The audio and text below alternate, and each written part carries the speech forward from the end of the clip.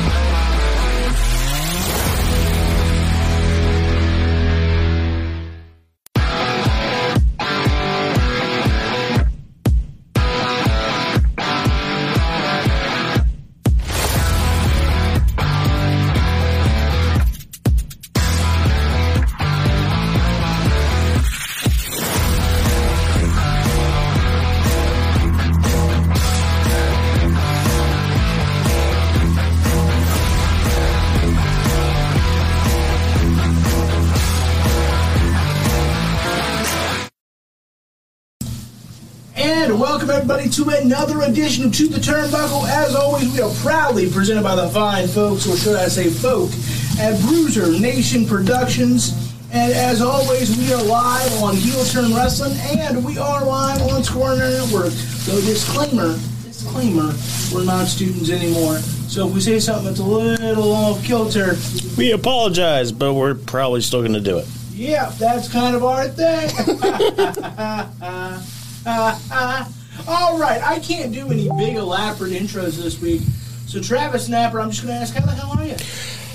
Pretty good. I think I've survived the weekend. I think. Yep, pulse is still good. Okay. All right. So much wrestling. So much wrestling. Mr. McCarthy, how the hell are you? Dude, I'm great, man. I got some of my merch in, as you can see. Oh, yeah. And I got shoes. They're off to the side of the room, so I'll show them off later. All right. And, yeah, I survived the weekend of wrestling as well, but I don't think it's over yet. Don't we have NXT tonight and Dynamite tomorrow? You hush your mouth. Yes, the war continues. And Mr. King of the Hill, how are you on your perch, my friend? Oh, I'm doing well. As they said, I also survived the weekend. It was a lot of wrestling coming to us. Ready to dive into it and get talking about it and get back to watching it more tonight. All right, let's dive in. As you just said, let's go ahead and do it, brother. All right, so let's quickly talk WrestleMania as quickly as we can. Disclaimer, I'm not, going night one, night two. I am doing, as I made the rundown, which was just what caught my eye at the time. I did do that for NXT Stand and Deliver later on in the show, but WrestleMania I just combined and put into one big conglomerate. All right, let's kick it off. WWE Champion Bobby Lashley defeated Drew McIntyre. This was the kickoff to night one of WrestleMania. WrestleMania Saturday, as it was so illustriously called. I'm going to go ahead and start with you, Mr. King of the Hill. What do you think? Bobby Lashley retains. I was shocked that Bobby actually retained because I truly believed that this was going to be the time that Drew got his moment in front of the fans. I'm not disappointed. I mean, I was kind of done with the Drew run, but, I'm just shocked that Bobby won, and the fashion he won.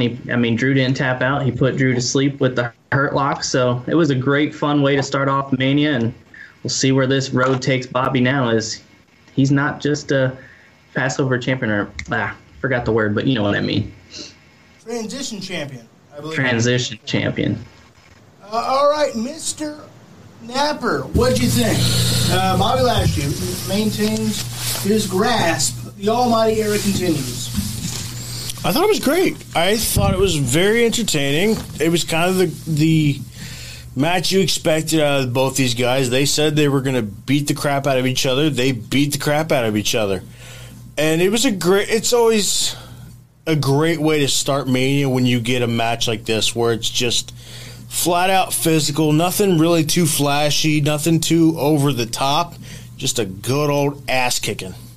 Yeah, it was a big physical matchup. As always, Loganites, lead your thoughts in the comments. What do you think? Lashley's still champion. Right call, wrong call. And before we get into all what I think about it, let's go to the man that makes Bruiser Nation Productions happen. I'm talking about, Mr. McCarthy. What do you think? The almighty era continues. Good talk. Good talk. We'll try to get him back. All right, well, a little technical difficulties. Let me go ahead and lay my thoughts out there. A big physical matchup. I was surprised. I thought this was going to be Drew McIntyre's moment to get it back in front of fans. There was 25,000 in attendance, so I was surprised by that. This match was okay, pretty good. I give it a B+. It's not something that we'll remember for a lifetime. It doesn't have that magical ring to it, the magical moment. It just doesn't have that. But nothing to be ashamed of if you're Lashley or Drew McIntyre. And when you consider the fact that it was the kickoff, pretty good match. Now, if it was the main event, I would have been like, well, but it was the kickoff, and I thought it was a great way to kick it off. I thought the wrong guy won.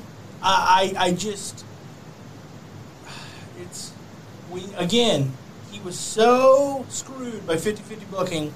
I'm still not there with Lashley. I know he's got all the capabilities. He's got all the fortitude. He's as badass as Brock Lesnar. He just hadn't had the booking. But he was so screwed by 50-50 booking until like a Rumble. It just hasn't been long enough for me yet for me to go ahead and think, hey, it works. Make sure the audio is good to go. So that comment. We'll see how that all turns out. I want a prediction from you boys. I want a prediction from you two gentlemen, and we'll get McCarthy back in here in a few moments. Technical difficulties, do apologize. I'm going to start with you, Mr. King of the Hill. Who do you think eventually takes that title belt off of Bobby Lashley? I was pondering this over the weekend after Saturday night and then through Monday night last night, trying to figure out who could be the guy to take it off of him now that, he defeated Drew straight up here. I'm telling you, there's only two people that actually come to mind, and one is Keith Lee. We haven't seen him lately. He's out with the injury. Hopefully he's getting better, and we'll see him return to action soon. I think Keith Lee could be a great match for Bobby. And the other one is your guy, Brock Lesnar. I mean, how much longer are we going to see him not around? I thought we were going to get him at WrestleMania, and I was wrong. I was waiting for him to come down and destroy them both afterwards, but didn't get it. Maybe we're waiting for SummerSlam. But those are the only two that I can think of off the top of my head that have a shot at dethroning Bobby Lashley's reign. Mr. Gnarly Napper, if you've got, give me a prediction if you can. Who do you think is the guy to beat Bobby Lashley? So Ryan and I actually talked about this off the air. I can't let you guys be preparing like that. That's good. Talking about the seat of the pants is what we're known for here. We were talking about this a little bit yesterday, and I agree with him that probably the two are probably Keith Lee and maybe Brock Lesnar. Another name that I threw out was a name that we might be seeing back. There's a lot of rumors swirling around. I do know for one thing he's off the commentary team, but maybe a Samoa Joe. I was very surprised that we didn't see him show up. I figured if there was ever a time, if they're going to pull him off the commentary team and give him another run, it'd be that night. Maybe he's a SmackDown guy. We still have after we didn't see him, I was like, well, maybe he shows up on SmackDown. I don't know. We'll see. We're still missing Mr. McCarthy, to my knowledge. Is that correct? Yep. Okay. Then I'll go ahead and give you my thoughts. Is Keith Lee a possibility? Absolutely, I think he is. But I don't think he's going to come right back and win the title. That's not. I just don't see that. Maybe I'm wrong. No, it doesn't seem like they would do that to him. Lesnar comes to mind, and Goldberg comes to mind. He does have one more match on the contract. I know that upsets people to think that could even be a possibility. They go, oh, God, no. But you have to remember that Vince has the spear versus spear fetish. And I think that's a possibility. And Lesnar is who I want. That's who I hope. That's who Lashley wants. That's who he hopes. He'll gladly put him over. He just wants to face him. But I don't know when we'll see Brock Lesnar if we did not see him at WrestleMania. I'll get more into that a little bit later on in the show. But those are the two names that come to mind. Of the quote-unquote full-timers, it's a tough... If you're beating Drew McIntyre clean on the WrestleMania, and probably going to beat him again at WrestleMania Backlash, I assume. We'll get into Raw, of course, in the third hour of the show. It's a very short list that are capable of beating you. I could throw around cannon fodder ideas because to be honest, you could have him face off against Cedric or Shelton. Yeah, but they're not going to beat him. No, they're not going to, but it would still be a good match. And unfortunately, I think Cedric and Shelton are back down to Jobberland. Not that there's any shame in doing a job. It's your job to do your job. But after what I saw on Raw last night with the Viking Raiders, Cedric and Shelton are back in the land of irrelevancy. It does appear, unfortunately. All right, let's move it along. We will get McCarthy's comments when we get him back in. He's having some technical difficulties on his end. Universal Champion Roman Reigns defeated Daniel Bryan and Edge. Defeated them both at the same time. He pinned them both. So not, the old, well, I didn't get pinned. That can't be used here, so I guess props for that creativity. So I'm going to start with you, Ryan. What'd you think of this match? And then I want the same thing. I want a prediction on who you think might beat the head of the table, Roman Reigns. I thought this was this match that stole the whole damn show, like both nights all together. This was everything we needed in a main event. They saved the best for last. This is the one match that I know that stood out to me on paper that I was looking forward to the most.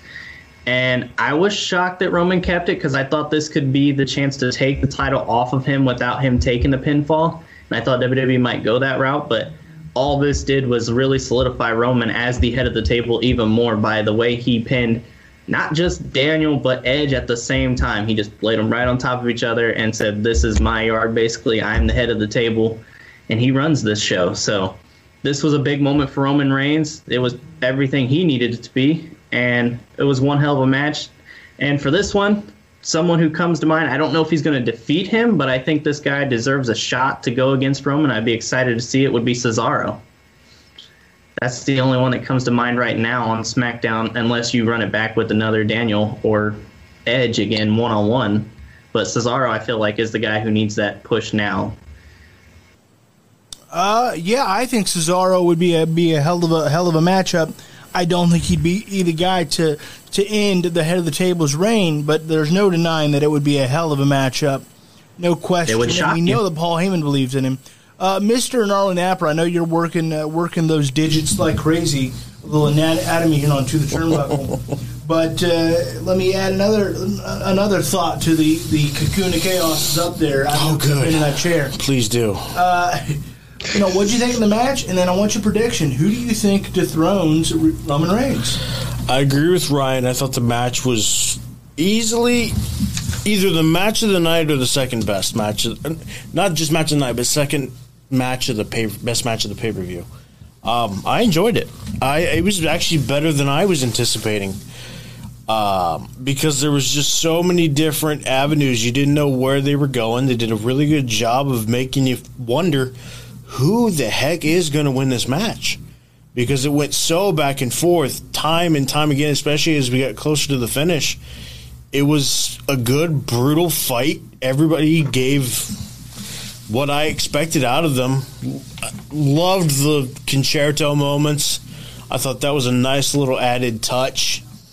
As far as who's going to face Roman, though, I would say I probably would agree with Ryan that it's possible to be Cesaro.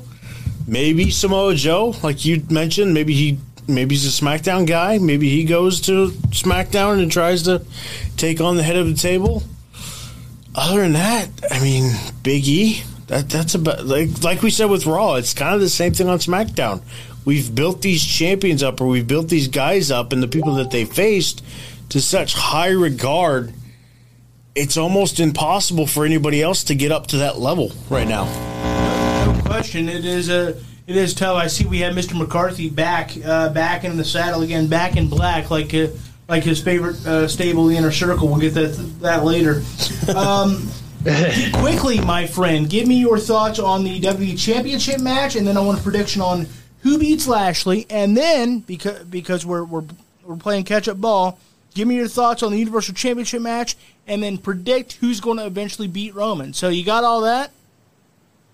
Yeah, man. So I think Bobby Lashley and Drew McIntyre was really, really well done. It was kind of just a big old hoss fight. And honestly, it was weird in 2021 to see a full Nelson be a finish. But I say that in a refreshing attitude. That's something we haven't seen in a long time with someone that can really, truly, make you believe that he could probably even beat Brock Lesnar with that hold. Will he ever? Probably not. But putting Drew McIntyre away like that makes the Hurt Lock that much more devastating, because if we all remember, just over a year ago, Drew McIntyre kicked out of F5s and everything else. As far as who's going to beat Lashley, man, I don't even know. There's not Drew can't, he has to beat Drew at WrestleMania Backlash. He has to. So, and there's no one else built up enough yet. They got a lot of work to do to build someone up unless Brock comes back at SummerSlam. As far as the Universal Championship, I'm with Travis on that one. I think it is the second best match of the entire weekend. Really giving from all guys, and it's one of those things that you like to see out of your older veterans. Daniel Bryan and Edge went all out there with Roman Reigns with the entire goal of putting Roman over that much more than he already is. If he wasn't so hated already before, he's that much more now because he beat everybody's heroes.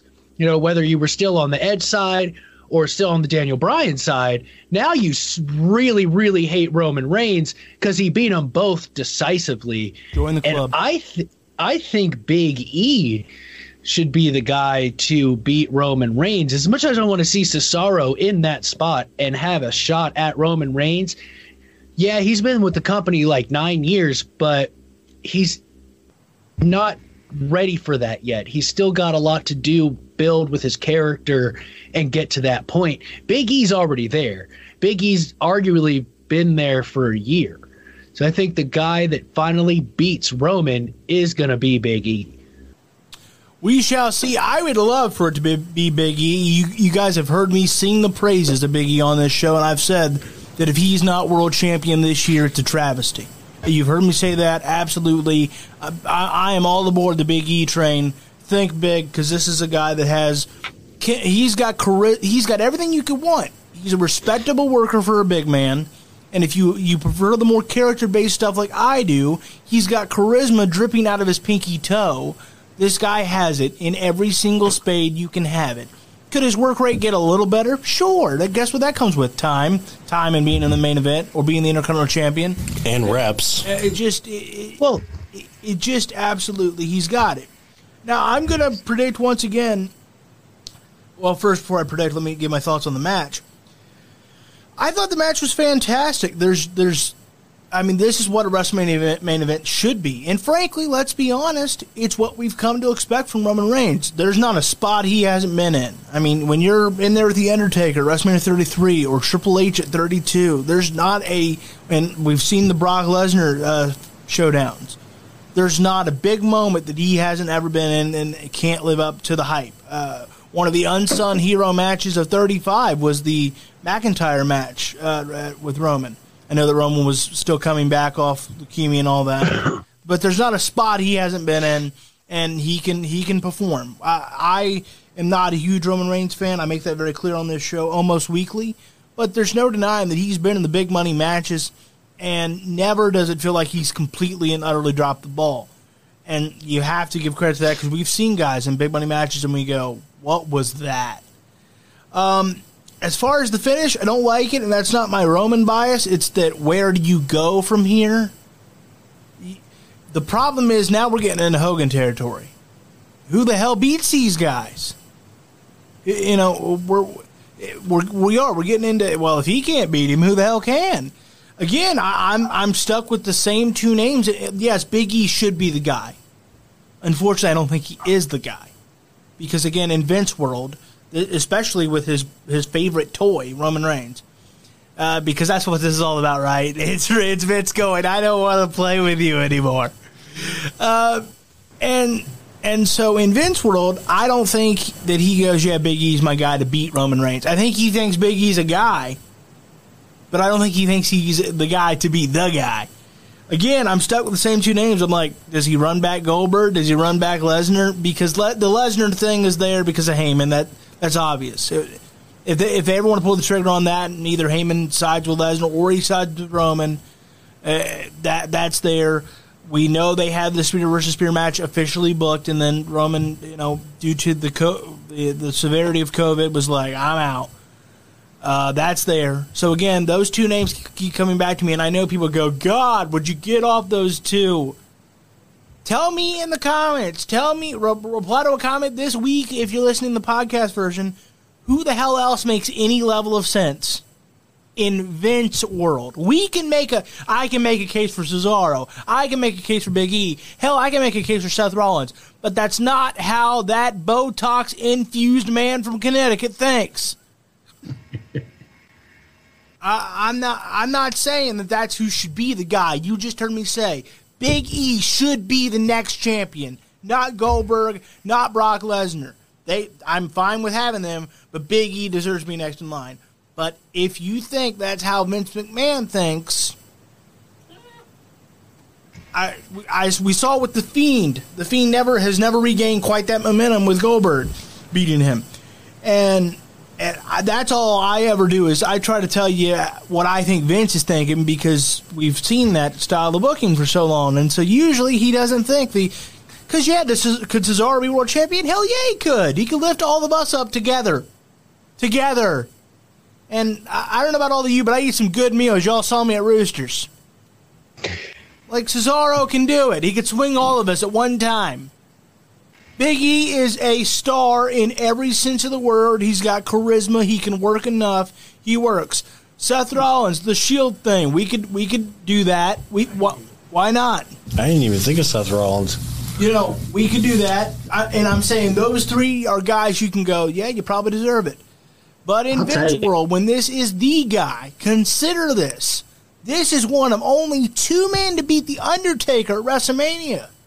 Hell, this was the guy they allowed to say, I retired The Undertaker. Not even AJ Styles got that, and he technically did.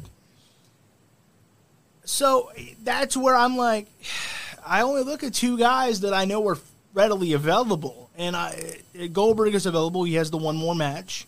And I'm sure he can be easily coerced into, I'll do a few more. And, of course, Brock Lesnar at some point will be back. And how do I know that? Because I know someone's going, well, how do you know? He has shown too much on my damn screen and mentioned too often for him to not be on good terms with the company. We know that's how that works. If they're not on good terms, they don't get talked about. Guess who didn't get talked about in Charlotte's promo last night? Andrade, because they ain't that tight, bruh. Because they ain't that tight. But Brock Lesnar is mentioned like every single week by somebody, or he is shown in a video package.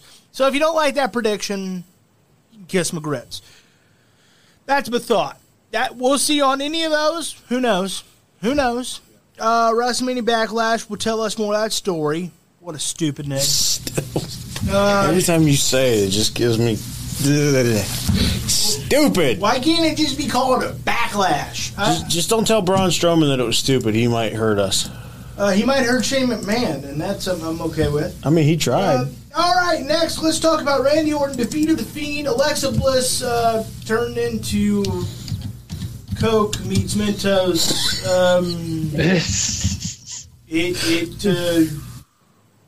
I know it was supposed to be Sister Abigail and whatever the hell else all that was. Somebody inked all over. I didn't know that there was an octopus in The Fiend in a box. I had no idea. But turns out there's live octopuses just running around in The Fiend in the box, and they were inking like crazy.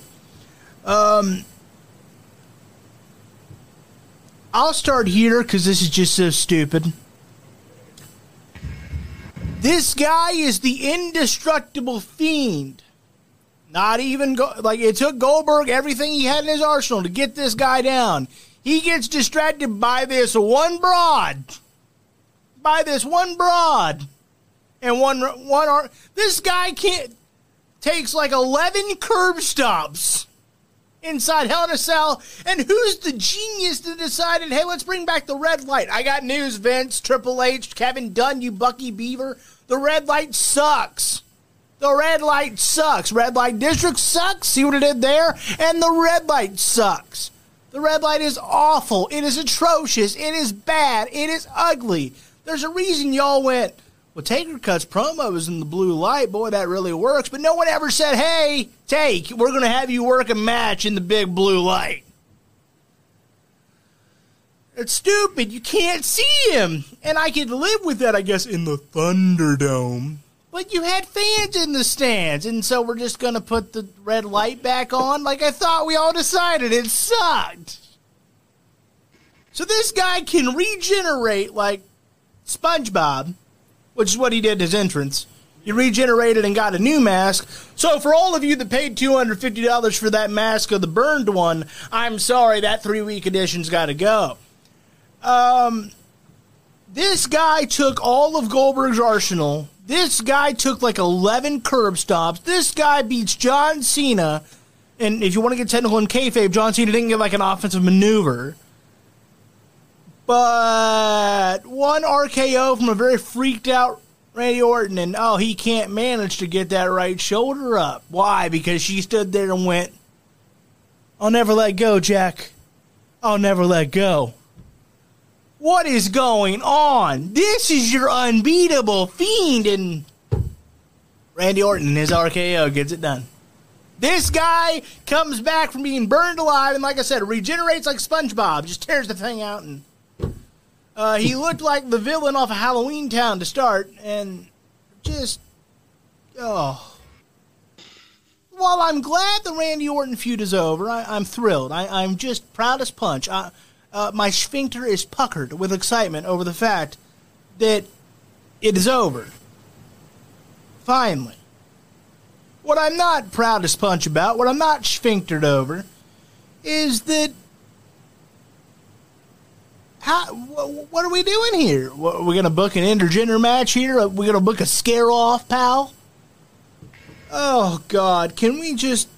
This guy's a star. This guy is a star. This guy can be in the same breath as Taker, as Kane. He could be if he wasn't saddled by horrible Suicide Squad booking, because that's what this looks like. This looks like the Suicide Squad version of the Joker and Harley Quinn. Who gives a damn? Nobody. No, it's bad. It's stupid. All right, I'm off my soapbox. McCarthy, am I wrong? No, you are not wrong. Like, I had really high hopes for this because that opening when he, like, transformed back into the old Fiend just with an old new mask, that was kind of legit. That was really good production value, like we have come to know from WWE. But, dude, I'm right there with you. This may have been more detrimental to the Fiend character than Goldberg. Simply because really, like, we all love the RKO. Like, it's legit. He's done it so many different ways to so many different people. It's legit. It's a legit finisher. But like you said, 16 curb stomps, all of Goldberg's arsenal, and you get beat because you're distracted by your best friend with one RKO? Like, that shouldn't have mattered. It's the Fiend. He should have kicked out anyway. Yeah, I'm not. And it was almost a dead giveaway that Randy was going to win because those new tights were legit. Normally, when they have new stuff, they win.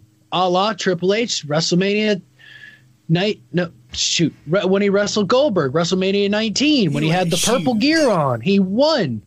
And they faked us out with Edge doing that because him and Randy matched for some reason. Rated RKO forever, brother. Are they gonna like hang out again? Like, I wouldn't mind that so much, but no, this was. I don't agree with this booking at all. I think I think the Fiend should have just won to finish everything. Because in theory, the Fiend's gonna want his win back. So is it really over, or are we just taking a little detour through this Alexa Bliss stuff, and then go right back to Fiend and Randy? Detour. Well, after Randy Orton losing last night on Monday Night Raw, I hate to. Good God, all we did was miss an exit, didn't we? Yeah. No. WrestleMania Backlash. No. I do not consent. You cannot. Stupid GPS. I do not consent. You can't shove it down my throat. No, that's what. No, McCarthy, you made it worse. You were supposed to make me feel better. Oh, at least I thought it was over. Sorry. Oh, Big Stevie C, thank you, brother. You're right. It was egregious. Oh, please. Yes, it egregious. Was. You be sure to watch Heel and Face Podcast every Sunday right here on Heel Turn Wrestling, and he'll tell you just how egregious it is. Oh, I didn't even think it. No. I don't like you, Mr. McCarthy. And I don't like you because you're the frequenter of facts and you make me think logically, and I hate that. No, I was convinced that this detour was going to be a full-fledged detour. We're never going back, at least for like 4 years. Napper. Yeah. Napper. Yeah. Napper. Yeah. Napper. Yeah. Is he right? Oh, he's absolutely right. No! Yep. I'm sorry. Okay. He's absolutely right. This is a detour. Yeah, it's a detour. I'm sorry. Sorry. Okay. Good old detours. Any thoughts? I've gone back and forth with this match quite a few times. I agree that all in all, it was poo-poo. It was stupid. But on the other hand, I'm also intrigued because it's something new. We've not seen that before. I don't know what to make of it. And as much as The Fiend has never really gone anywhere back towards like a title, I don't think we also can't say that it hasn't been interesting. Like, yeah, there's been moments with the Randy feud where it was out of, they had to drag on forever and ever and ever and ever. But at least for me personally, there has been very few moments where I can't say that I'm not still entertained. Is the booking stupid? Is it a weird, dumb way to go about either ending this story or prolonging it? Sure. But I still want to know what happens. And at the end of the day, that's all that really matters to them.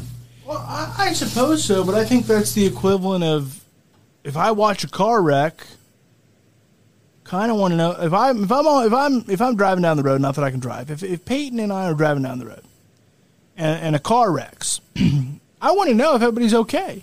I want to know. I want to know the payoff, right? I don't have time to sit there and go, is everybody all right? I don't have time for that. I don't have to. I have a place to be. There's a reason I'm in the car. There should be a reason that Vince McMahon is in the clown car. We shouldn't have time for this. We don't need to detour. He's making us make time. Well, I know that we're now in the WWE offseason creatively. I know that this is what this is the beginning of. From now until SummerSlam. And maybe that's why they did it, because they know they're going to be in a period of time where it's going to be awful. Maybe they knew they needed something to try to boost that. Because I think Alexa Bliss and The Fiend, that could be. Look, unless it's going to feature some sort of Alexa Bliss live sex celebration, I'm not that interested. Not that interested, I have to tell you. Ryan, I saw you perk up at the words live sex celebration. We said disclaimer, right? We did. I'm only referencing an old Raw angle, and so if people are offended by that, call Peacock. Somebody probably already did. Call Peacock, better known back in the day as Right to Censor. And you can give them a call at 1-800-LICK-ME. So, Mr. Ryan King of the Hill, what do you think of this fantastic booking decision, dripping with sarcasm, I hope you all know, by Vincent Kennedy McMahon? Lay it on me. I thought this was awful. As you guys mentioned earlier, I think this loss hurts him more than the Goldberg loss. And I never thought that I'd be saying that because I thought the Goldberg loss was the worst thing that could have happened to The Fiend. Well, I think we found it here. Unless... Uh-oh. Did I strike a nerve there? No, he just said you're wrong. Oh, all right. Or you were wrong. We'll agree to disagree. But no, this was terrible. I mean, I thought The Fiend was actually going to just go over here and then the feud would be over. But as we've mentioned, I think this is now just a detour. We don't know what they're going to do with Alexa Bliss just yet and how it's going to go. I'm over this feud. I've been over this feud since probably the beginning of February. I was waiting for The Fiend just to appear back up, but now here we go. We're going to go into WrestleMania Backlash most likely and have these two finish it there, I hope. But yeah, the red light too, terrible. My gosh, it's awful. I can't stand trying to watch a Fiend match with it. I thought we were past that stage too, but here we go again with the red light. So I don't know what they're doing, but they're really hurting the Fiend's character as a whole. I think that was a one-time thing. I really do. It had better. That's what we all thought at Hell in a Cell, and look where we are now, Travis. Fair enough, but I don't know. The way this story is playing out, I feel like there is still more to it that we haven't quite figured out yet. No more. I've been said it Broadway all five. This is longer than church. No more. I don't want any more. Sorry. I believe the story is done. Do not put a question mark where God puts a period. Sorry, I did. Even Randy closed that book last night. He said he had him behind him now. It was over. I wish he was right. He's not. He's not right. I mean, even we... Because maybe what if it wasn't the Fiend? We have proven... Oh, stop it. There were pictures. That's too smart for this booking right now. Great. The booking was cool as hell, and there was an opportunity for that. But after the Firefly Funhouse last night, that ship has sailed. Yeah, sir. the Fiend is back. It's It's Chubby Wubby Bray. It's Chubby Wubby Bray with all his friends. At least he got a better mask. And essentially, fair, but essentially this looks like it's going to be Bray after the breakup. We're going to party. We're going to load up. Oh. Hey. Which is be wild. Dang it, McCarthy, I was going to say that. Can you imagine if this was a more if you took this story and it was a more adult product, the kind of stuff we'd be seeing? Put this in the Attitude Era, folks, and guess what? She's levitating on top of him. I'm not wrong. No, you're not. I'm not wrong. God. And there Vince is in a wheelie chair, just damn pal. So, Mr. McCarthy, what do you think of this great booking decision? And when's it going to end? Never. Because Bray Wyatt and Randy Orton like working together. It's never going to end. The booking I don't care what terrible. Randy Orton and Bray Wyatt like. I don't care if they take turns shaking each other's hand. Jeez. Said hand. I don't either. Just saying. I said hand. The third one. Alrighty. AJ Styles and Omos defeated the New Day to become the new Raw Tag Team Champions. Ryan, what are your thoughts? Omos, the big ninja, is now the big champion. Yeah, this Omos just came in there and just basically squashed the New Day. This was a throwback back to when Strowman teamed up with Nicholas. I mean, I don't want to put AJ in the same sentence as Nicholas, but man, it sure felt like it there for a while. Because Omos just came in and took care of business, and that was all she wrote. This was a squash of the New Day that I was wondering how they were going to book it, and I thought they would at least get something in on Omos, but wow, he just came in and just took care of business, and that's all she wrote for this one. Mr. McCarthy. I now want Omos to refer to AJ Styles as Nicholas. No. AJ Styles deserves better than that. He's the best in the damn world. Mr. McCarthy, save your Omega comments for later. What do you think of the new Raw Tag Team Champions? I dig it. I predicted the New Day to win, but I'm not upset that AJ and Omos won. It was a pretty dominant performance from Omos, and I almost wish they wouldn't have saved his first real match for WrestleMania. Because you can tell he's still a little green. He's got some work to do. He does a really good job being the giant dominant force that he was at WrestleMania. But there were a few things there where it was maybe another match or two, someone could have seen what he was doing wrong. And house shows could have helped with that too, which they can't have right now. So I'm not really trying to bag on Omos, but at WrestleMania, you really don't want to have someone showing that the greenness about them. And he was the big ninja, and he was probably on Raw Underground there for a minute, but as far as actual ring time, he probably doesn't have that very much, and it didn't show a lot, but there were points, if you were paying attention, that it showed. Logan, you talked about it in one of our chats. He didn't I forget, I think it was Kofi, he gave him the backbreaker, and then it looked like he was about to stretch him over his knee, but it didn't really work out that way. Yep. And those are the things that I'm kind of talking about, those little slight missteps that if you're not paying attention, you're not going to see it. But guys like us, we pay attention to that stuff. Yeah, I have an obsession. It's called professional wrestling, and I need help. Travis Gnarly Napper, before I rip Omos shreds here. Oh, good. What'd you think of this match? I thought it was good. I was kind of with Ryan on this one. I didn't know how they were going to book it, and it was kind of back and forth. I imagined he was going to... nothing they did with Omos surprised me. I figured he was just going to be a big guy that just destroyed everything in his path, and that was the end of it. That's exactly what we got. But I'm excited to see where this goes from here. Because at some point they're going to probably break these two up.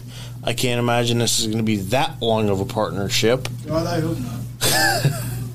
But yeah, like Jason said, you know, he had a couple moments. I didn't think he did terrible. I don't think he was that bad. It's just a couple moments where he's got to figure out, you know, how to wrestle with guys that are smaller than him. It's unfortunate, like Jason said, that he didn't get opportunities leading up to this, that they really wanted to make it a surprise to see what he can do in the ring. They gave us that little teaser the Monday before, but it's like, it really wasn't that much. And all it really showed is, hey, he can lift Kofi really, really high. And that was it. I really do wish he would have got, especially for your first WrestleMania match, make him do a couple matches just to get something under his belt so he looks his best, because I don't think he looked his best or as much as he thinks he probably could. I would hope that he doesn't think that was his best, because if that's his best, he needs to quit. Look, I thought it was the right booking decision. I understand we're trying to establish Omos as a force. But he went in there and he had a squash match with 11-time tag team champions and a former WWE champion. Where do we go from here? I understand we got to make him a force. I get that. I respect that. Cool. But they are 11-time tag team champions, and they sold their ass off for you. And we're squashing. That's not on Omos. That's on Vince and whoever makes that lovely decision. Pritchard, there's something to wrestle with. They're 11-time champs. So who's going to be the tag team that can beat these guys? The Viking Raiders? They have a little more legitimacy than the New Day? Also, learn to stretch is what I said. And then, by the way, I meant that in two ways. Number one, I was talking about that maneuver. Number two, you are 7'3", you mother lover. Reach over the rope. See, that's what I thought you were talking about, was him, like, because he did not even remotely try to reach for the tag. Like, I didn't know he had the back of Hulk Hogan, because that's the only reason he couldn't be stretching. What is going on? When he did that, that's when I thought he was going to turn on AJ. I don't care if it's like, well, he's not supposed to tag him now. Well, then don't make it so obvious. Thanks. He didn't have the tag rope. What? It wouldn't have been a legal tag regardless. I agree. He's got long arms. How did he not have the tag rope and still be able to reach? The guy can reach. AJ Styles didn't. He doesn't have monster arms. I am just. It's the little things that really piss me off, because he's got potential, I guess, to be the next great Khali, perhaps. I don't know. But it's a stretch. Just a little. And if Bad Bunny can outperform you, you have a problem. That was Bad Bunny's first match, too. Get in the training center. We're stuck in Florida because we're in the middle of a pandemic. See what I did there? Get in the training center.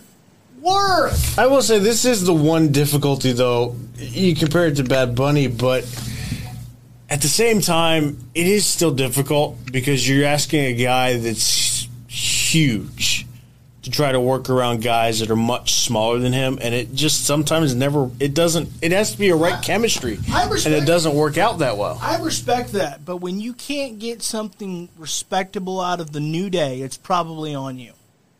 Kofi Kingston could go work with a broomstick, and he tried. He damn well tried. All right. Braun Strowman defeated Shane McMahon in the steel cage match. This had one of those classic Shane bumps at the top of the cage there, and he did a flipping somersault like midair to make it happen. By the way, Shane, the fact that he can do that in midair at like 51 still is incredible. God bless him for that. I don't know. Linda must have been a hell of an athlete back in the day, because he didn't get that from Vince. Because Vince has got two left feet out there. And can barely stand on quads. Yeah. Let alone slide in the ring. Pal. What'd you think of the steel cage match, Mr. King of the Hill? This match exceeded my expectations, but I'm not surprised because Shane McMahon always puts on a show at WrestleMania. You know you're going to get the spot. There was one little thing that I was disappointed in. I wasn't really disappointed. It was in the beginning when they attacked Braun with the chairs, and then Shane got in the ring. I was hoping that when he would call for the belt and just turn around and walk out and be like, I told you were stupid, and that's how he would got over on Braun, because Braun would have been able to keep face there. I was waiting for it. I was like, this is Shane's perfect moment, and then he didn't do it. But outside of that, I thought this was a really great match, and that would have just been funny to happen. But I appreciate the whole match that we got, and the Shane bump was phenomenal again. I don't know how many more years we're going to get out of it, but I'm going to enjoy it every time we do. Absolutely. I thought this was the kind of that dark horse match of the night from night one. They both did surpass my expectations. The ripping of the steel was kind of cool. You watched all the belts fly, the bolts fly off. And so while we thought, and still not the most like magical bump that we've ever seen Shane take, but we thought the steel cage would really limit them, and they honestly surpassed that expectation. So as always, kind of proud of Shane McMahon. I wish they put that jersey out on WWE Shop because I'd buy the hell out of it. It looked pretty sweet. Brains versus Braun in the back there. Obviously, that looks like it's over. There was no mention of Shane Hardy last night, so don't know why we even booked it, but okay. It doesn't make that's because now Shane McMahon is the Undertaker, right? He's in that same breath. Look, I can nitpick it to death if I wanted to, but overall, they made chicken salad out of chicken shiatsu. I like it. Mr. McCarthy, any thoughts on the steel cage match? It was interesting, I guess, to say the least. Like, it was better than I anticipated, but not by a whole lot. I thought they were very confined by the cage match. I think they could have done better with any other type of stipulation, to be honest. But, ripping the cage was a very nice way to showcase Braun's strength again in a different way. Because, those things are riveted into place. Rivets aren't exactly easy for Joe Schmo to rip off. Because like you said, Logan, they popped off and went flying. So I thought that was a really nice way to do it. And yeah, Shane still being able to do that bump at 51, 52 is quite impressive. But at the same time, we've seen so much more from Shane McMahon that the match wasn't terrible, but it was all kind of a letdown. Well, I think it depends on the expectations you had. I didn't have any high, like this surpassed my very, very low bar. When I say low bar, I mean like cord on the floor I stepped over. And so this surpassed that very, very low bar. And so I'm pretty pleased with it because I had such low expectations. So I was like, oh, God, this is going to suck. And it didn't suck. It did not.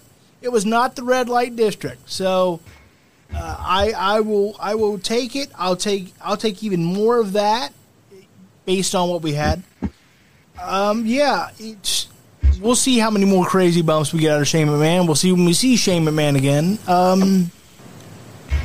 I don't know why. It has always been a conundrum of mine as to why he even does this. He's the son of a billionaire who is trying to turn himself into Mick Foley, Terry Funk, and Tommy Dreamer based on the fact that he just can. It really is odd to me, but I enjoy it all the time. Still cool he can do coast to coast because there's not many wrestlers that can. And we'll see how much more we get out of Shane. I don't know where he fits in the future, but he didn't fit in here and they shoehorned him. So I guess if Vince decides, hey, get on the card there, pal. Whatever. Napper, any thoughts on this steel cage match before we move on? I had I'm muted. I had the same expectations as you. Pretty low. I didn't think it was that bad of a match. I thought it was pretty good. Like you guys said, the ripping of the steel cage, that was impressive. I was not expecting that. So that was a pretty cool. I kind of felt bad for Shane for a minute, though, because he had his hand, in the... I thought he was going to rip his, arm out of socket or something. Because, he's pulling at it, I thought they were going to somehow, rip him through the cage. I thought the cage would kind of come, obviously in a worked way. That would have been pretty cool. But yeah, I got kind of worried there for Shane for a second. I was like, okay, I guess we're going to break Shane's wrist today. Yeah! No, we're just going to break his back because he's going to be 51 years old and fall off the top of a cage. Yeah. Sweet. No, I mean, it was pretty good, though. I enjoyed it. Well, he hasn't worked a match since the premiere of SmackDown on Fox. You know, he did that match where he lost and got fired. Yeah. So maybe Vince is like, look, you're not. We might see you next year. We might see you the year after. So take a big bump, pal. You'll have time to heal. I don't know. Want Daddy's approval? Jump off that steel cage. There's a lot. Steve said Bad Bunny grabbed the tag rope. He did. Let's talk about Bad Bunny. Bad Bunny, Damian Priest defeated Miz and Morrison. I'm going to start this one out. Bad Bunny impressed me. Bad Bunny looked like he knew what he was doing. But this idea that this is the greatest celebrity performance or outside performance that WWE's ever witnessed is not true, because I have one name for you, Pat McAfee. Thanks. Does that not count because he was in NXT? No, Pat McAfee went out and worked close to a classic with Adam Cole. And so if you think Bad Bunny did better than Pat McAfee, you must be booking the Meltzer way. I just don't see that, but it surpassed expectations, and I'm glad that this is over. I'm glad, because obviously they did the next night. They had Triple H and all his Motorhead gear, which is really connecting with Bad Bunny's audience, I'm sure. Since you write him off TV and you're going back on tour, right? That was really weird, by the way. Why is Triple H doing that? But again, you could nitpick it to death, but for what it was better than Snooki. We'll take that. I'll start with you, McCarthy. Any thoughts on Mr. Bunny and Priest getting the dub? The right team went over, and we all kind of saw it coming, because you knew you weren't going to have a celebrity like that lose. I was impressed. It showed that he took it seriously, appreciates and respects the business, and he worked really hard out there to do a good match, and that's all we can ask for of celebrities.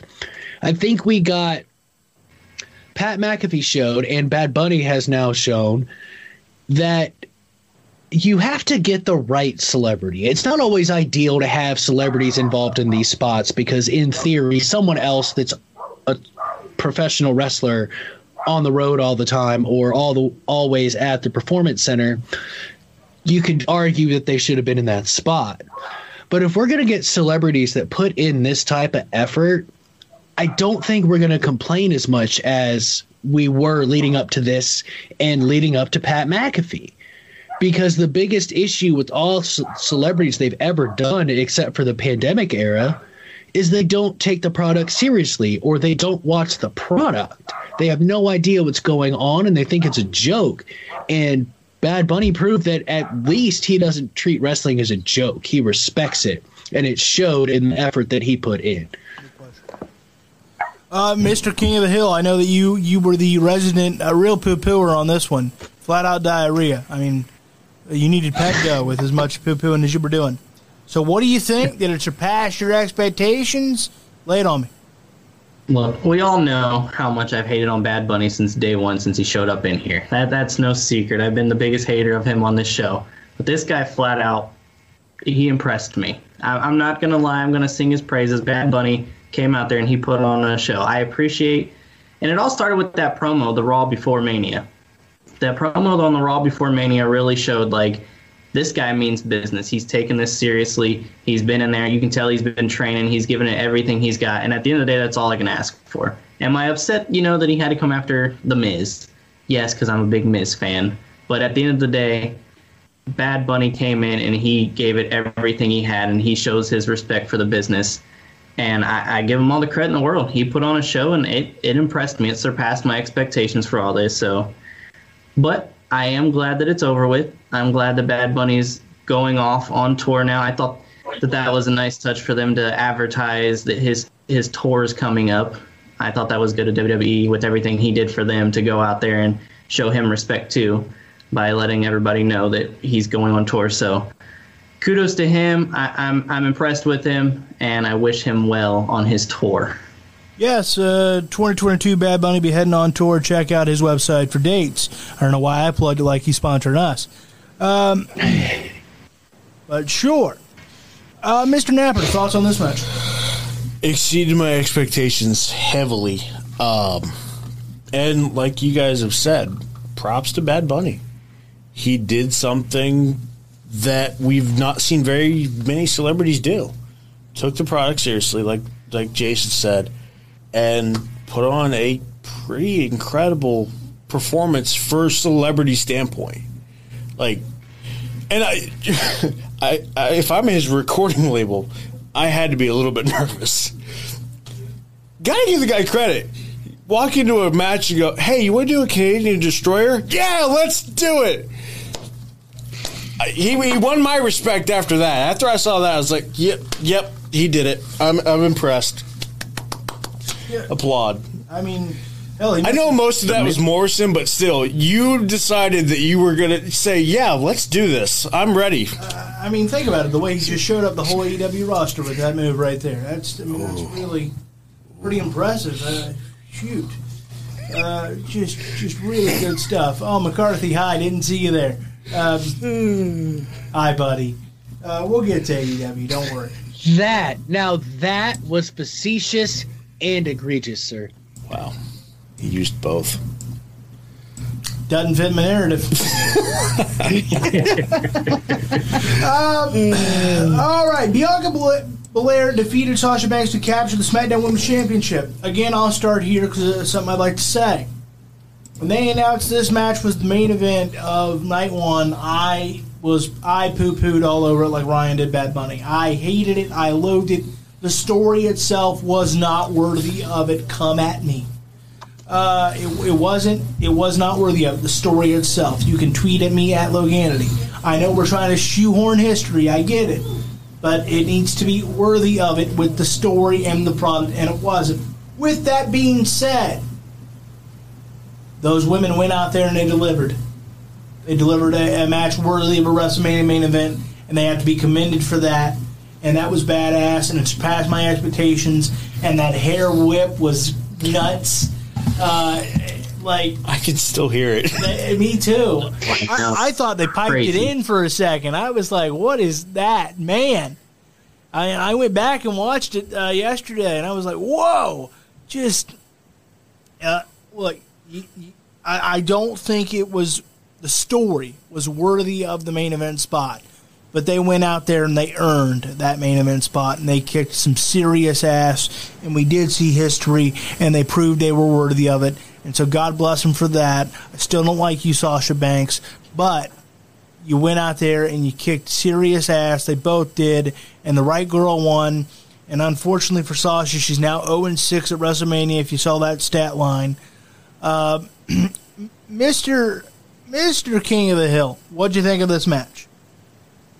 Yeah, I was with you. I was poo-pooing on it as well when I heard that it was going to be the main event of night one. But these two ladies went out there and they stole the show. They absolutely did, and they earned the main event role once the match started. And I wasn't doubting one bit that these two could put on a hell of a match like they did. I was just not happy with the booking that led up to everything. I think it took too long to figure out who was going to play the heel in this. We kind of felt like it needed to be Sasha, and it was. But overall, the match itself was great. That hair whoop was something. I was like, holy crap, that was loud. Like, I thought they piped it in as well. And then the welt on Sasha just from that hair whip was crazy to say. But then Bianca's strength was shown there too, and she like fucking just carried Sasha straight up into the ring and then launched her right in there. I mean, I was really impressed with the strength of Bianca. We saw her, I think she carried Otis a month back when she was feuding with Bayley. So she's pound for pound one of the strongest women on the roster. So they earned that spot. It was one hell of a match. I was impressed, and I do agree the right woman went over here. Blue collar working man. Mr. Napper, thoughts on this matchup? So I will again go with the rest of the room. I definitely crapped on the idea that this was going to be a main event because, like you guys said, the story leading up to it was crap. It was ridiculous. For months, they fought over Reginald. Reginald, who has nothing to do with the story anymore, is now off with Nia doing God knows what. You hadn't even been with Nia lately. That's true. I haven't even been. But getting off track, I was in the same boat. I did not think this was going to live up to a Mania match just because of the storyline. And I was incredibly wrong. Incredibly. I said that Bobby and Drew made it, or the Roman and Daniel and Edge may have been the second best match. This was the best match by far. They put on a wrestling clinic for women's wrestling.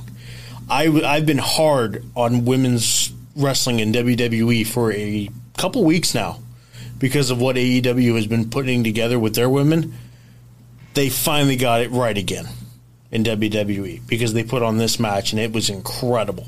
That, like you guys said, that whip that hurt me.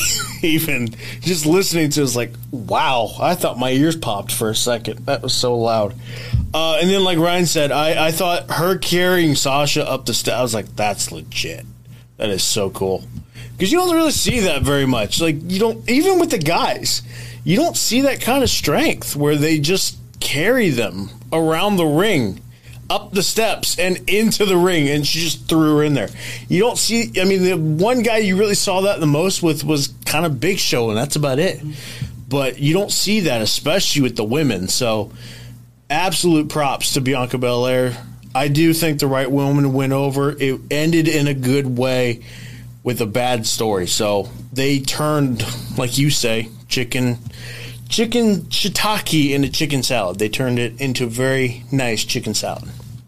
I agree with you. What say you, Mr. McCarthy? So, like, even though the story leading up to it sucked, it's still, for lack of a better term, the world title. Yes, they have 4 world titles, but it had just as much as a right of any other world championship to main event one of the nights. So that didn't bother me one bit. Because I knew the second I saw that they were main eventing, I knew how much better that match was going to be. Because whether you like Sasha Banks or not, you cannot deny her body of work, especially when she gets put in that type of spot. So I knew this match was about to be legit, and it was. By far, not by far, but it was the best match of the weekend. And as we've all said, that hair whip was absolutely ridiculous. I mean, so myself went like this. I can still hear it. Jason, as you all know, does not like pro wrestling, and he reacted to it when I showed him, and the people on my team at work all reacted to it and bent over in pain from that spot. So, like, that's going to be the memorable part of the entire weekend is that whip. And that right there, somebody tell me again that wrestling's fake. Because I'm going to argue some more. Because I like to argue about that fact because it's most certainly not. While it may be predetermined, their lives are on the line. And sometimes they really do hit each other. As the finish of Sasha Banks and Bianca Belair showed us. Well, you know, you're preaching to the choir right here, brother. No one gets more fired up about that debate than me. My doctor is very concerned about my blood pressure because of it. All right, Sheamus becomes the new United States champion, pardon me. Mr. Napper, what say you? You called this pretty dumb when it got booked. Are you happy now?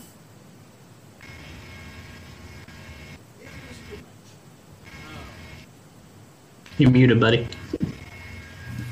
I thought it was a good match. I still wasn't a big fan of it just because it kind of felt like Sheamus got pushed to the wayside. I get it. He wins a title, so technically he's still in the mix. And as we've seen with the United States title, usually when you get that, you're potentially on a fast track to a good title shot. I don't know. Same thing with kind of the Bianca and the Sasha thing. I didn't enjoy the story, but the match made up for it. And in this case, the match made up for it. It was a really good match. Kind of, to me, got lost in the shuffle a little bit, at least in my sense. I wouldn't say it was one of the better matches on the card, but I won't say that it was bad either. It was kind of there. I didn't really care that much for it, but I was pleased with the result. So we'll see what they do with Sheamus. He wasn't on Raw last night, so that's kind of interesting. And Riddle was. So it just depends where they go with this. That's all I really care about. What about you, McCarthy? What are your thoughts? I thought the match was pretty damn good as far as, really no build whatsoever. But those two just went out and beat the hell out of each other. They honestly wrestled each other like they've known each other for years, which you don't get to see a lot of when people have never really interacted in the ring before. They had instant chemistry, and, I'm hard on the character of Matt Riddle, both his wrestling character and moral character. But as far as in-ring work goes, damn. And he's not afraid to take it either. And because that was a nice finish too. That brogue kick to an upside down back flipping Matt Riddle was pretty original and pretty legit. So I was happy with the result, but like Travis, I'm like, okay, so why is Sheamus not on Raw? And it did kind of get lost in the shuffle. I know there was a rain delay night one, but why'd we have the Intercontinental and US title defended on the same night? Yeah, I didn't know. No clue. I actually forgot that even happened. Yeah, it all happened on Sunday. They should have split nights. I never thought about that. Mr. Hill, what say you, Sheamus, new U.S. champ? Yeah, I thought it was one hell of a match as well, as McCarthy said. I mean, these two went out there and beat the hell out of each other, and I love that ending with that bro kick as Riddle did the backflip off the rope. So I thought that was brutal, and then he got the busted open lip. So, I mean, we got two bumps right there with Bianca's hair whip and then the bro kick to Riddle. So I thought it was nice to see. Yeah, there was three, if you include Shane, too. So, yeah, there was multiple bumps, and I thought it was good. It was nice to see Sheamus finally, get rewarded for the great work he's been putting on over the past 6 months to a year now through this pandemic. So this was a nice reward for him. I'm curious to see what they're doing with Riddle, because both of his losses to Sheamus, they did come clean, and each time he looked a little annoyed and like he was going to get aggressive. So are we leaning towards a heel turn with Riddle? I'm intrigued to see where that heads with him. I was surprised as well not to see Sheamus on Raw, so I hope that, they did give him the title, but I hope that title doesn't mean anything to Sheamus. We'll see what takes place. All right, Apollo Crews defeating Big E in a Nigerian drum fight to become the new Intercontinental Champion. Ryan, I'm going to start with you on this one. What'd you think? Yeah, I thought it was good for what it was worth. It was a little hardcore of a match. I was surprised they both jumped out and grabbed the kendo sticks to start off. But, I mean, it was a nice touch, and I enjoyed it. I was surprised there for a second. I thought Big E was actually going to go over until the whatever you want to call him jumped in the ring. I know his name from the Underground, but, man, drawing a blank with him, too. But he jumped in there and saved the day. So Apollo needed this win, and I hope this skyrockets Big E. It was, Dabo Kato or something like that was his name on Underground. Dabo General Kato was his name on Underground, and I don't know why the hell they act like they didn't know that. Never seen that guy before. He was on Raw Underground a lot, and it really pissed me off. But go ahead. But yeah, I thought Apollo needed that win to solidify his role here in the new character he's got going, and I'm intrigued to see where they take him. And I hope that this does shoot Big E to the top of the card now to challenge with Roman, because I don't think he loses any face with the defeat the way he did lose. So here's to hoping Big E gets shot to the top now. Mr. McCarthy, what are your thoughts? New Intercontinental Champion. So this match, although it wasn't the top two matches of the weekend, this was easily 3 or 4. And it may have very well been because we had no idea what a Nigerian drum match was, what it was supposed to be, what was going to happen. So I think where we didn't have super low expectations like we did with Braun and Shane, it wasn't like, oh, this match is going to steal the show kind of thought when it was booked. Now, those two went out and had the best match they have ever had together on Sunday night. And more importantly, Apollo Crews showed some life and some fire out there. He is into this character 100%. Those kendo stick shots, when he had Big E on the mat and he's just going ham like 17 times in quick succession where he broke the kendo sticks, like that, we've never seen anything like that out of Apollo Crews. I think this is a whole career a career turnaround, since I can't say the word right now. Renaissance. Thanks, buddy, for Apollo Crews. And from all the reports that I've seen, Vince feels the same way. And that means a lot in that company. If Vince has changed his thought process on you, the sky's the limit. And good for him, because he's got a character with some bite to it that he enjoys doing that could take him to bigger things. And I think after a while, Big E's going to be that world champion, like I said earlier. I do not disagree with a word you said, which is pretty damn rare. Mr. Napper, what are your thoughts? I don't know what a Nigerian drum match is, but I like it. Let's have more of those. Yeah. I was muted again.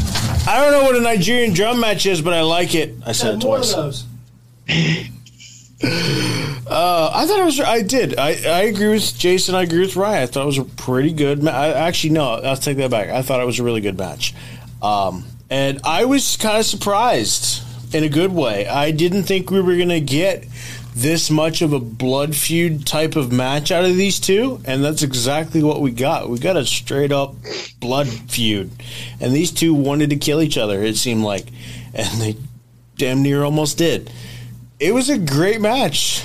And like Jason said, it was nice to, and I've been saying this about Apollo for the last couple of weeks.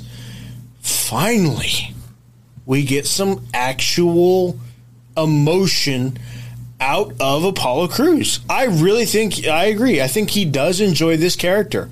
I know people probably were crapping on it. I was probably one of those people that was crapping on it at the very beginning because he just seemed so corny. But he's getting a bit of an edge to it, and I really want to see where he can go with this. It is kind of interesting they added Dabba-Kato into the mix. I think that's a good touch because then it kind of takes some of the pressure to have all the charisma off of him and someone to put some on Dabo. So I kind of like that dynamic. It's gonna work out, I think, in the long run because Apollo still, I don't think, can do that entirely by himself. So it's nice that they're going to try to pair him up with somebody. We'll see what happens. But, yeah, definitely exceeded my expectations. I got to agree. My only complaint truly was the fact that they act like they didn't know who Dabba-Kato was. I agree. I believe his name would be like Commander Aziz now or whatever it is. They did that last night, too, and well, they didn't really do it last night, but I have a complaint with Raw that's kind of similar to that. But this could be for Apollo Crews. We just saw the guy go into the Hall of Fame that went through his fair share of changes. Kane, if you remember, Dr. Dentist Isaac Yankem. So maybe this is that moment for Apollo where, guess what? The first several runs didn't really pan out. But maybe we're on path, and I know it's a huge if. Maybe we're on path to a Hall of Fame career because there's something different about this character. You can see he's into it, and if he's into it and Vince is into it, look out. He's Kofi in reverse. Look out. Kofi lost his accent, he gained one. Well, it took a decade between two of them, but by God, it's happening. Look, I'm very impressed. We'll see what happens. All right. Rhea Ripley defeated Asuka to capture the Raw Women's Championship. Mr. McCarthy, I'm going to start with you on this one. Thoughts? I thought the match was all right. I'll be honest, like, they don't have chemistry right now. Agreed. The match was by no means, like, as one might say, a fart in church. but I expected more just because of the caliber of Rhea Ripley and Asuka and their careers. Now, did they both put in as much effort as they could? Of course they did. You could see it. But there's no chemistry there, and it was shown again last night, and I'm sure we'll talk about it, that, yes, the match was good. The right person went over. Rhea Ripley needed that title because they weren't really doing anything with Asuka at this point anyway. But the chemistry is not there for them right now. And that's a shame because they're two of the best women on the roster. Yeah, they are a bit of a round peg, square hole. Do want to make a quick comment here. Hey, Lindy Hartley, thank you for watching. We do appreciate it. Hope you are doing well. There's not a whole lot of chemistry here. The right person's going over, but it's just there's nothing. It doesn't have any bite to it. There's nothing special about it. Ryan, what say you on this one? Yeah, I'm with you guys. This match was kind of a dud for me, and it was really of a letdown because I had so much expectations going into this one. I was really excited for this one, even though the build was short-lived getting up to there because it was rushed with everything going on with Charlotte. I was still more intrigued with going into this one than I was the Bianca and Sasha, and come WrestleMania, the roles flipped for me. Bianca and Sasha showed out, and these two, as we talked about, there was no chemistry, and again, it showed on Raw with the mess of a match that we had there, and we'll get to that like you guys said later, but I'm just happy at the end of the day Rhea Ripley went over and won the title because Asuka was just lost in the mix, and we saw her never defending the title. She was too busy being thrown into tag team title matches that we didn't need her in, so we needed her defending the Raw title. So now hopefully this will spotlight the Raw women's title, and we'll go on from there. What say you, Mr. Nolan Apper?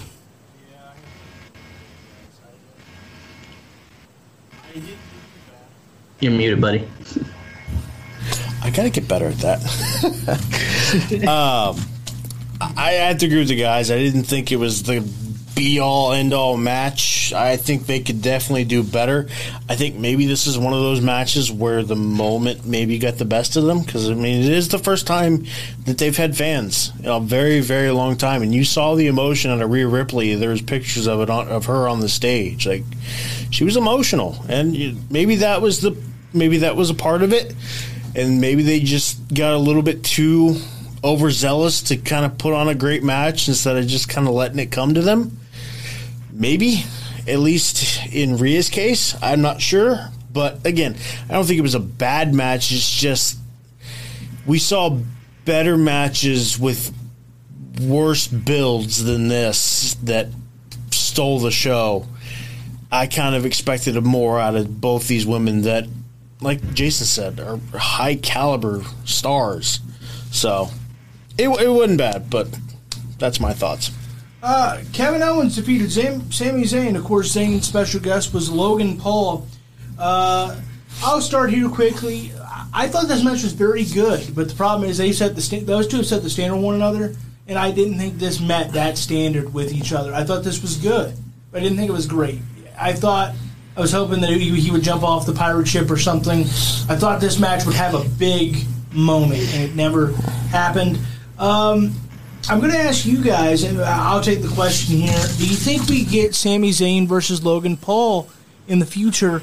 I'm going to say yes, because if they only brought him in for that, complete waste of money on WWE's part, to be quite honest. I'm not saying that's what I want to see, but I'm saying Logan Paul is obviously a pretty big name for some notorious reasons, as we've gone into on this show. If that's all you kind of got out of him, that's not a good return of investment. Start with you on this one, Napper. What do you think of this match, and do you think we get Logan Paul versus Sami Zayn at some point, say maybe SummerSlam? I thought the match was good.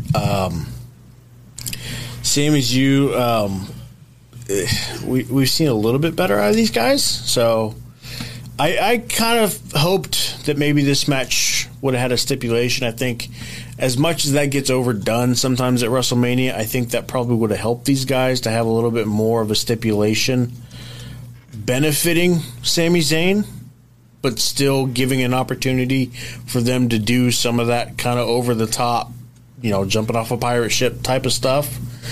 And it was just weird because there wasn't a lot of that at WrestleMania period. Like, we didn't see a lot of things that happened outside of the ring. Like, they didn't really go anywhere. They didn't, try to jump off anything really that crazy. And if there was ever going to be a match that I thought that would happen, it was going to be this match. But we didn't get that. So I don't know if they were just trying to be safe for COVID's sake and not really try to go anywhere or, get anywhere too close to the fans. I'm not sure. But I was a little bit underwhelmed with this one.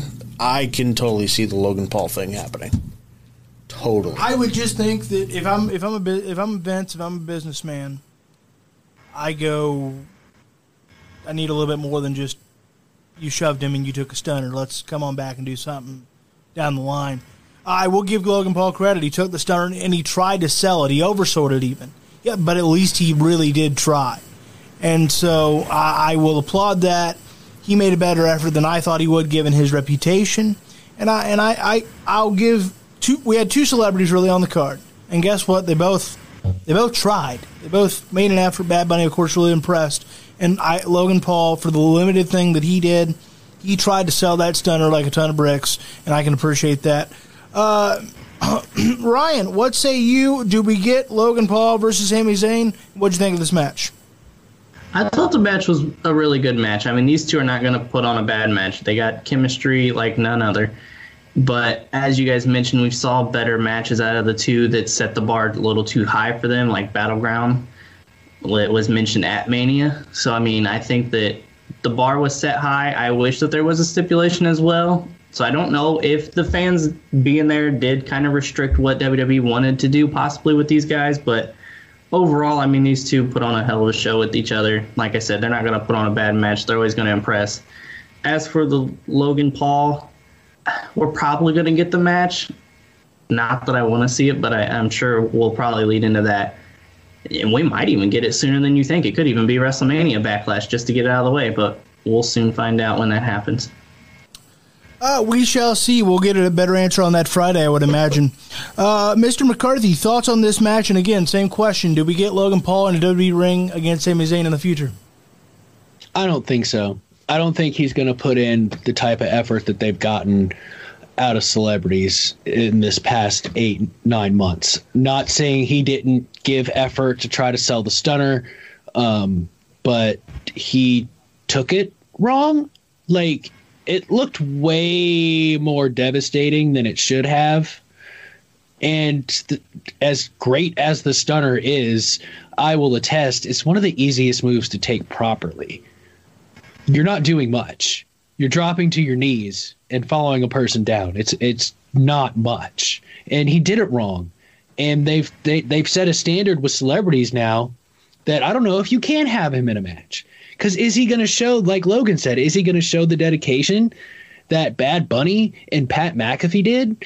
Probably not. A shout out to Jesse the Buckeye for sending out a tweet saying that was for the Forest incident. So good stuff, Jesse. That was awesome. And I think this one, I don't know if it's a prelude to something else. And they have had better matches work rate wise than this one.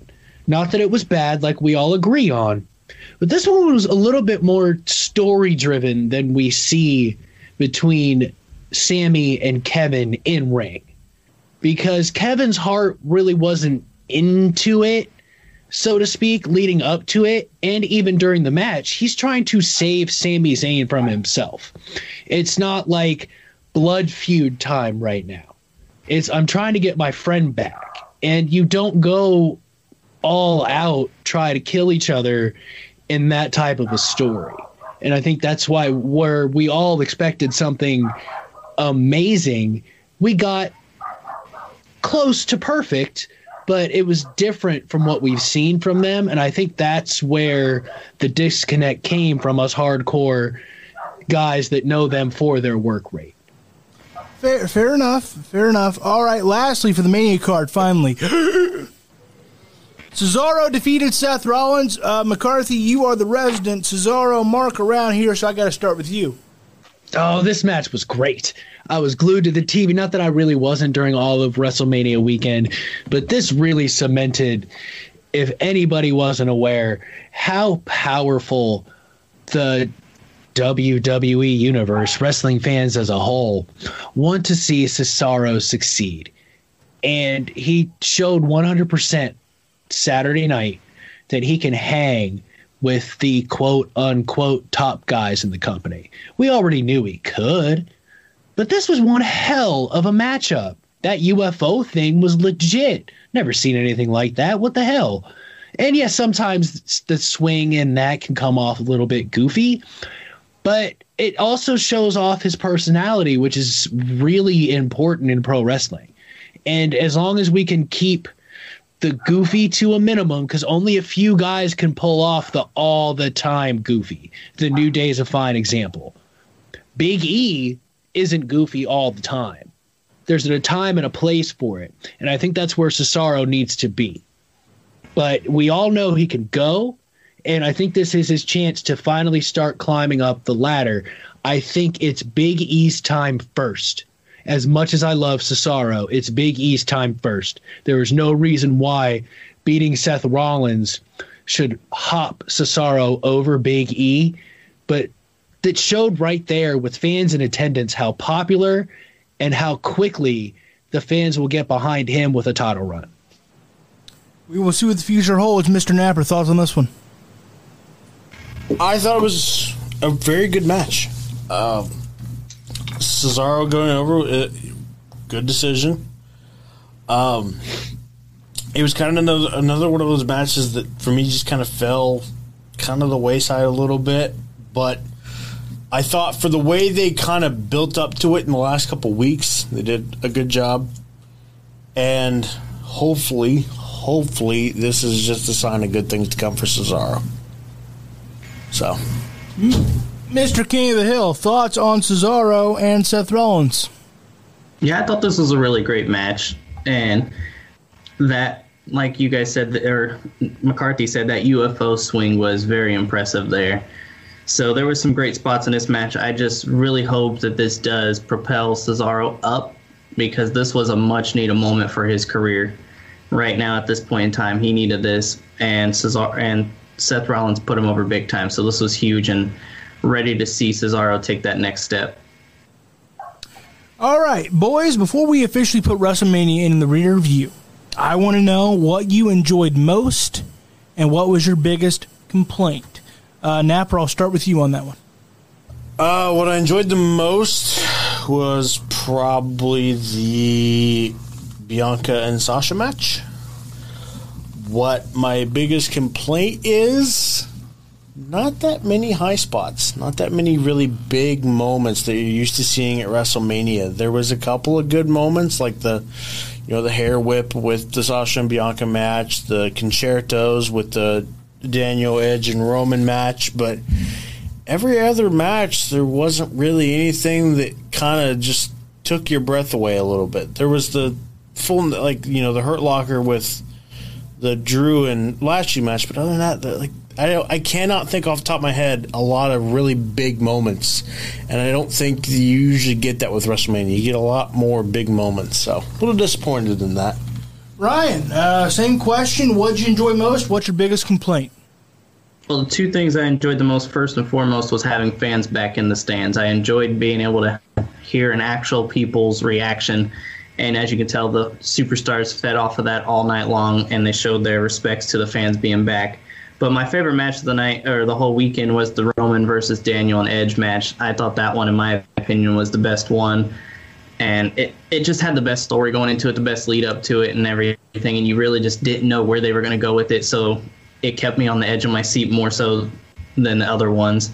My biggest complaint was the fact that there wasn't really any swerve so much. Like, I was waiting for someone to come back and interrupt anything, whether it would have been Brock Lesnar come out and attack Drew or Bobby, or even Becky show up and attack Rhea or Asuka, whoever would win that match or anything. I was hoping for at least some return to capitalize on the fans being there, and we just didn't get that. Mr. McCarthy, same question. Honestly, this is going to be a bit of a cop-out, but What I enjoyed the most was the whole thing. To me, it felt like, aside from Vince McMahon coming out and thanking the fans, because that was professional as hell, and we got to see the real Vince McMahon, which we never get to see. But overall, WrestleMania for me was almost like a back to basics approach. It was go out there and work. Just go out and work. The fans are here, go out and work. I felt that the entire weekend. There was not a terrible match on the card. Were there some better than others? Of course, there always are. But there wasn't a match that any of us consider terrible. Even the gauntlet match they had wasn't terrible. And so I enjoyed the back to basics approach that we got to WrestleMania. It was a nostalgic feeling for me. It was the older WrestleManias. There was pomp. There was circumstance. But nobody did too much. They just went out there and they worked. And I love to see that. We know it's sports entertainment as far as WWE is concerned. And that's always going to be that way. But to go back to basics and just go out there and work is refreshing for me, which is why Raw was such a letdown. But anyway, biggest complaint, I would say there were way too many quick camera cuts. Way too many. Like, what are you doing? Who's running the truck? I don't know. This is getting egregious. I feel like Kevin Dunn has lost his touch a little bit. Lately, we've complained about that. I don't know if he's really into quick camera cuts these days, because say what you want about Kevin Dunn, but usually he's a very good producer, has been for decades. I don't know if he's lost his touch or what. But yeah, the camera cuts. All right, I'll take my own question. What did I enjoy most? Just the fans being back, to be quite frank. It had such a incredible feeling, and you did notice the difference. I don't know necessarily why they booed the hell out of my boy Hulkster on night 2 and not night 1. Anybody notice that? That was weird. Night 1, he got a little bit booed. Night 2, he got 8 alive. It was odd. Maybe it was just more out-of-towners on night 2. My biggest complaint was it didn't feel like WrestleMania. Say what you want about this show, and it was great, but it was great for every show that's not WrestleMania. It felt like every Big Four that's not WrestleMania. It felt like a damn good show, but there was no magic moments. The biggest thing we will talk about in the history when we think about this WrestleMania is going to be Vince coming out and giving that speech. What a moment that was. That was incredible. And the hair whip. Those are the two things. Because we've seen Shane go off of everything, and we've seen, we knew that Kevin Owens wanted to go off the pirate ship last year. And so there was everything was great, but nothing was like we just changed history. And I think the reason that's frustrating is because they had 2 nights. And they had fans. And honest to God, they did not do a bad product for Peacock. But they, in my opinion, and I never hardly say this, but they shafted as far as seeing something special to those 50,000 they had in attendance. The fact that you didn't get a Lesnar. This is the first time with fans in a year and a half, and you know that some people spent far too much money to come because you thought this was going to be the big kind of relaunch show. The fact that you didn't get a Lesnar, a Taker, a Goldberg, a John Cena, I know he's the one with the big movie schedule and whatever. Damn it, John, get out of Canada. But the fact that there was nothing magical that you said, wow. Like WrestleMania 32, you saw Stone Cold, Shawn Michaels, Mick Foley get down there and pretty much have a full-fledged match with the League of Nations, to be quite honest. It didn't happen officially, but they went out there and worked a while. We saw The Rock at 32. We see so many countless people in cameos and backstage. We had, The Undertaker's thought to be retirement at 33. We had his return at 34. We had Ronda Rousey. We had 35 with Batista, and what was his last match? We had 36 where, say what you want about it, but Firefly Funhouse and Boneyard match really changed the course of history as far as WWE goes in cinematic matches. There's nothing at 37 you're going to go, holy crap, that really is something we're going to talk about forever outside of the intro and outside of the hair whip. And that's a shame because you had fans. Like the fact that I thought the perfect way to use The Undertaker without even teasing one more match or anything like that is when Kane came out and did his entrance, have The Undertaker pop up real quick and just tip his cap. Do it in full-fledged character even. Just a quick, hey, have him in the ring or whatever. And you can still say, I saw The Undertaker. Or if you wanted to tease Lesnar, like there were fans in the stands and you gave them nothing that special. You gave them a very good show. The problem is you had more special moments during the year that had nobody, in my opinion. So that's my biggest complaint. Was it a very good show? Absolutely. I would take this every single month except for WrestleMania, where I've been conditioned to believe that this is where they go all out. It felt like the best effort for a B-plus show. It felt like the best effort for any show that's not WrestleMania, where nothing changed the course. Nothing where we went, holy crap. The biggest surprise of the night, or the 2 nights, was The Fiend. And unfortunately, we've all kind of poo-pooed on that story. I think, and I don't mean this in a braggadocious way, but I think history's going to go back and prove that in a weird way, and I don't mean this for my sake or like who gives a damn what Logan Morris thinks, but I think history's going to show that I was right in terms of you do kind of need part-timers. Because without them, it lacked a certain special feeling. It lacked a certain breath of, this is WrestleMania, this is different. This felt like a very, very good show for any card not WrestleMania. They all kicked ass, they all worked their ass off, but we saw nothing where you went, breathtaking. When your big return is the Bellas, you missed. That's the truth on that. And I thought this was a great show. I did. The problem is it didn't feel like WrestleMania. I don't think, and I think the biggest reason is those part-timers that I clamor for, that everybody says, well, God, they're not needed. Turns out, in the right role, just their presence makes a hell of a difference in the feel of the show. Because what you all just talked about, none of those big moments, who provides those big moments? Say what you want about should they win, should they lose. But who provides those moments where you go, holy crap, it's so-and-so. That's all I'm saying. No one out of this crew makes you go, holy crap, it's so-and-so. Except maybe Roman. All right. Let's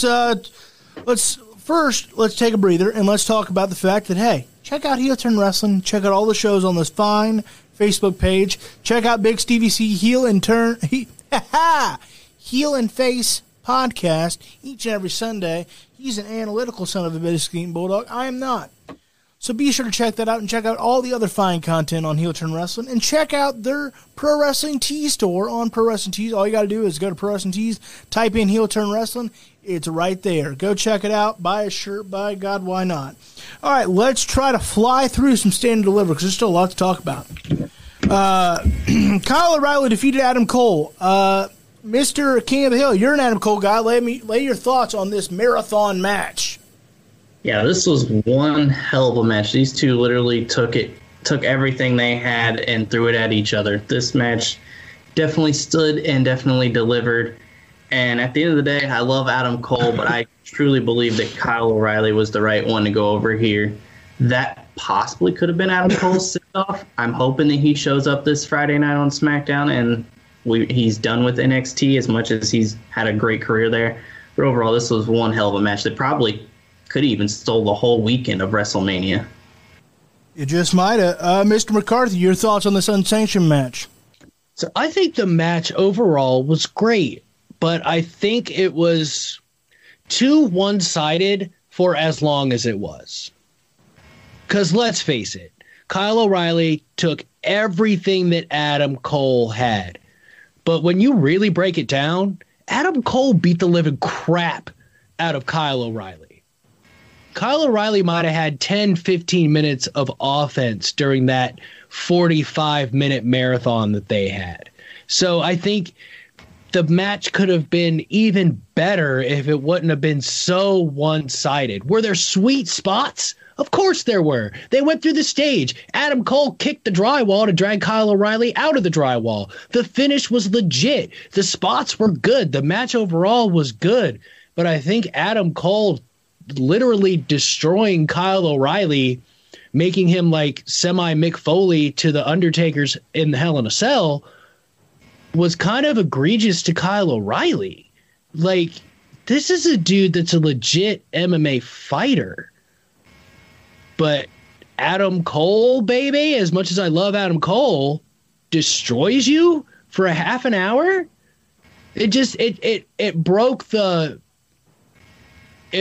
fourth wall, if you will, for me. It took me out of the story when Kyle O'Reilly should have been beaten so many times. And they went on for another 10, 15 minutes. And then Kyle O'Reilly won. Did the right guy go over? Yeah, of course he did. Kyle O'Reilly had to win that match. But Adam Cole had way too much offense and gave way too much punishment to Kyle O'Reilly for as long as it was for Kyle O'Reilly to come out on top like he did. There's only one match, maybe two, that I can think of to go that long that I'm interested in the whole time, even when I go back and look at it. I can enjoy that match for one time only, but the length of that match is going to hurt it in being a classic. Because it's hard to sit down and watch that and go, God, I'm worn out. You know, I still feel that way about WrestleMania 25, Taker and Shawn. Every time I watch that match, I have to go do something else afterwards. I can't sit where I got to go take a drink, take a walk, do something. It's a little too long. This is a little bit too long. What are your thoughts on this match, Mr. Napper? So I'm actually in the boat with Ryan. I thought this actually was the match of the weekend.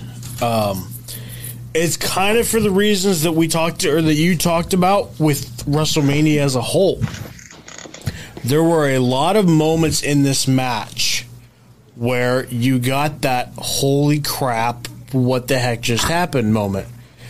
And there were so many good spots and so many good opportunities. I can understand where Jason's coming from with, it being so one-sided, but I felt like that made it even more interesting, at least for me. Because it was so one-sided, because that was the story they were trying to tell, that Adam Cole was just that damn good, that he's going to beat the crap out of Kyle O'Reilly, and probably should have beat him. But that was to get the resilience of Kyle O'Reilly over tenfold, and I feel like they did that incredibly, because he probably did kill him, at least in storyline, and probably should have beat him a couple times, but it's that old story that we've seen countless times. The babyface just doesn't give up. And in this case, the babyface didn't give up and finally won the match. So I didn't think it took that much away from the match itself. I can understand it maybe made it a little bit tough to watch, but I didn't feel like it was that big of a deal in the grand scheme of it, and it still made for an incredible match that I do believe was the match of the weekend. Fair. What say you, Logan? It's too long, not too long. Let us know in the comments, or let us know in the comments throughout the week as you listen to this podcast. Karrion Kross defeated Finn Balor to become the new NXT champion. The era of Kross continues again. It should have never ended, as we all know. God, am I thrilled. You don't sound thrilled, Napper. What say you? You too. You did again. I was sad that it ended in the first place. That's the only reason I said that way, is just because I wish it didn't have to end the first time. Well, hopefully this time we can write it. Any thoughts on this match you want to share before we kick it to the other boys? No. The only thing I'll really just say is that I thought this could have been the match of Stand and Deliver, if not for some of the bigger spots that happened in the Kyle O'Reilly Adam Cole match. But still, I mean, I thought this was going to be a short match because we've seen that out of Kross a couple times. But I'm glad that it was drawn out and they actually let these two guys go to work. So, Ryan, what say you? Karrion Kross, NXT champ again. Yeah, I think that he definitely deserves the title, and barring that injury, I mean, we would have never saw this reign end. This might have been the moment it did, but I mean, I'm glad that he's back on top. I mean, he's an unstoppable force again on NXT. Who's going to step up and take that challenge for him? That's where we're at with everybody on the main roster. Who takes the next step to challenge them? Right now, I don't know anybody on that roster that can do it just yet that's on the level that we booked Kross up to. So I'm intrigued to see where it goes. Back into I'm just intrigued to see where it goes. Mr. McCarthy, what say you? Karrion Kross, champ again. I thought the match was great, and the right guy went over. As much as I hated to see Finn Balor's reign end, because this is he says it all the time, this is the best Finn Balor we've ever seen. But to right the wrong, not that he got hurt, injuries happen, But Karrion Kross had to win this match. He didn't get his title run that he'd earned. And so I think the right guy went over, and I don't know who may take him on next. Finn Balor more than likely will get a rematch. We'll probably see Tommaso Ciampa go against him. But, yeah, everything clicked for me in this match. Look, if we don't at some point get Volta versus Karrion Kross, we are missing. That was the match of the weekend. We are missing the boat. So that's what we got to get. Matter of fact, it should Walter happen. And Ciampa. Matter of fact, it should happen in NXT UK takeover that they announced. Going to be in May. That's when I think that should happen. I don't care who wins. I just want to watch it. Johnny Gargano defeated Bronson Reed after Bronson Reed won the Gauntlet and Eliminator match. I was very surprised by that. It seemed like LA Knight was the guy to go with, but they really seemed to think highly of the resident thick boy. Ryan, what are your thoughts? Johnny Gargano still champion. Did the right guy win as far as Bronson Reed winning the Gauntlet Eliminator? I'm shocked that Gargano's still a champion first and foremost. I mean, he's fantastic in the ring, and he really did a great job at carrying this match with Bronson Reed. But I didn't think Bronson Reed should have went over in the Gauntlet. I thought it should have been LA Knight or even Dexter Lumis. I thought one of those two was a for sure fire pick to win the match and go on to face him. And I think that kind of took a little bit out of it for me because I was so looking forward to seeing LA Knight or Dexter Lumis going out of it that I wasn't invested as much into Bronson Reed. So overall, I mean, it was a nice, fun match. And like I said, Gargano did what he always does. They call him Johnny Takeover for a reason, and he put on another great performance here. So I'm just shocked that he is still champion coming out of this. Big Mac McCarthy, what are your thoughts? I thought the match was pretty good for who was in it. Bronson Reed, by far, that was the best match he's ever had because of who he shared the ring with, and Johnny Gargano. I'm with you guys. I don't think it should have been Bronson Reed to win the Gauntlet. It's because that kind of told us what was going to happen the next night. Yeah, Bronson Reed was not going to beat Johnny Gargano. We could have thought that like LA Knight or someone else, we would have had that little inkling that, yeah, maybe Johnny Gargano's about to lose the North American Championship, but not Bronson Reed. He came out of nowhere in the Gauntlet match. They haven't been doing much with him. I think we kind of already knew, oh, okay, well, Johnny's going to have a good match, but he's walking out the champion. We'll see what the future holds. All right, Ember Moon and Shotzi Blackheart defeated. Wait a minute, Abby, you got any thoughts you want to share on that before I move it along? I was so rude. Just that I was surprised, as everybody else was, that Bronson Reed went over in the Gauntlet match. I think if you were going to have him go over in the Gauntlet match, you should have had him go over on Johnny. Because I think he is a little undervalued. I do think he is an important member on NXT. I would have given the opportunity probably to Dexter or LA Knight, like Ryan said. But if you're going to give the opportunity to Bronson Reed, let's go ahead and put a title on him just once and see what happens.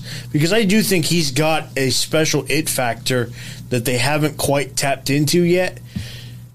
They just haven't really given. It seems like every time they look like they're about to give him that ball and roll with it, they take it back just a little bit too soon. We'll see. Maybe that begins tonight as NXT moves to Tuesdays. All right, Ember Moon and Shotzi Blackheart defeated The Way to retain their tag titles. McCarthy, what are your thoughts? I thought this was a really good match, too. I like their Ember Moon and Shotzi Blackheart's entrance, but I don't think the right team went over this time. I think they should have given it to Candice LeRae and Indy Hartwell. They needed another win. It would have done a lot for The Way to have the North American Championship and the NXT Women's Tag Team titles. Now, I know Ember Moon and Shotzi just got it, but that didn't change anything from before when they won it to begin with from Dakota Takai and Raquel Gonzalez. So I was really expecting The Way to walk out with the championship because to this day, Candice LeRae still does not hold a championship in NXT, and that's damn near criminal. She's one of the best people on the roster. men and women. She's one of the best workers they have. She's really come into that character too. So hopefully she'll get something down the line where she's finally holding a championship.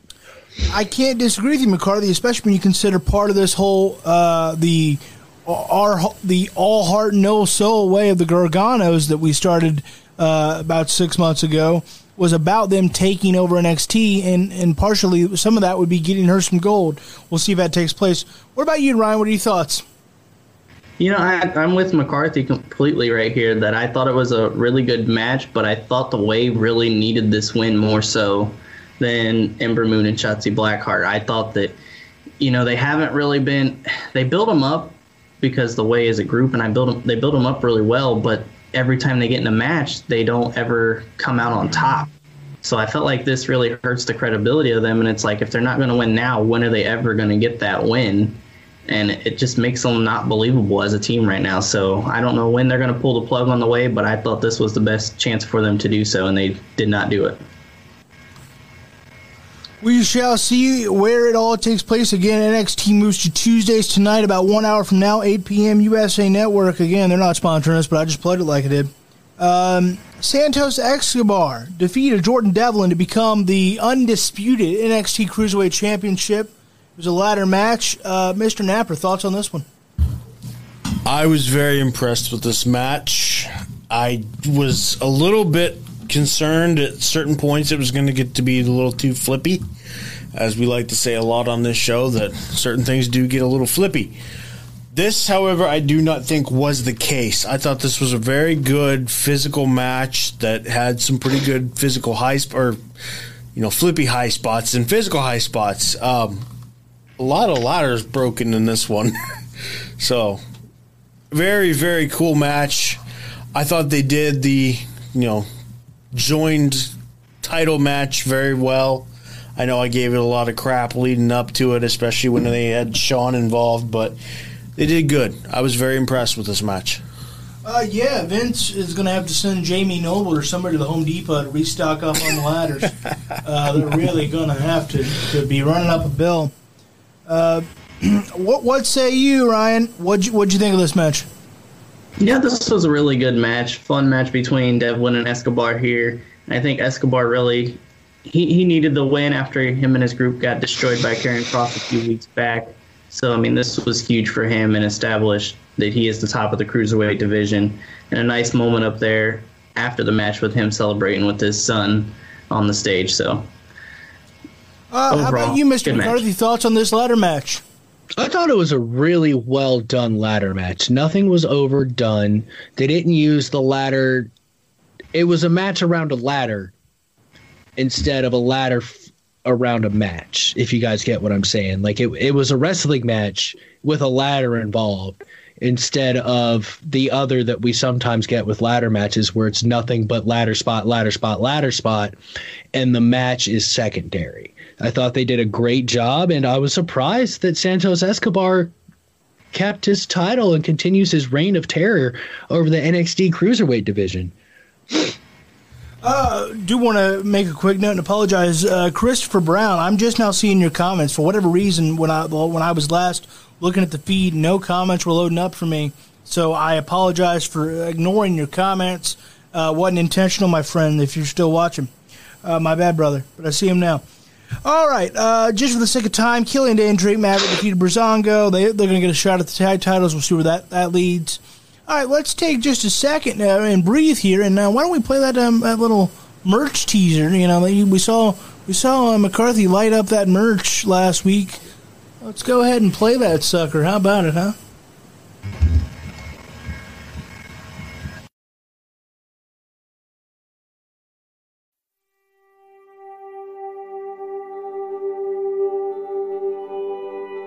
Oh, hey there, Bruiser Nation. Raise those anchors and get ready to wear the official merch of Bruiser Nation Productions. Visit BruiserNationProductions.KinCustom.com and show the world your love of the Bruiser Nation as you go about your day in style. We have Bruise Cruise podcast and To the Turnbuckle tees, hoodies, jackets, shoes, bags, and even pillows. You heard that right. Pillows. That's BruiserNationProductions.KinCustom.com BruiserNationProductions.com. Once again, BruiserNationProductions.KinCustom.com. And remember, Bruiser Nation, stay good, because I'm always good.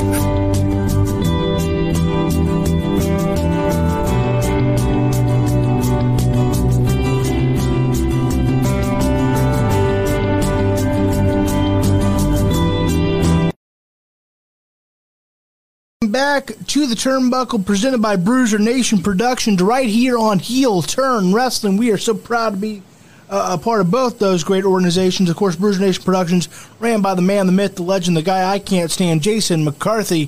What's up, Minister?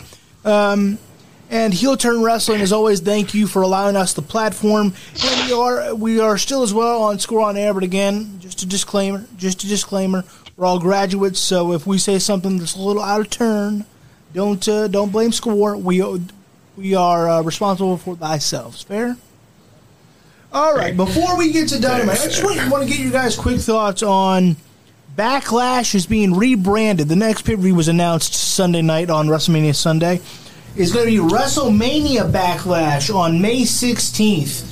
McCarthy, what do you think of Backlash becoming known as WrestleMania Backlash? I think it's pretty crappy. I mean, so what jabroni thought this was a good idea? It's been called Backlash all this time for a reason. It's a given that it's WrestleMania Backlash. Do you really have to double down on it? It's Backlash for a reason, because it deals with the aftermath of WrestleMania.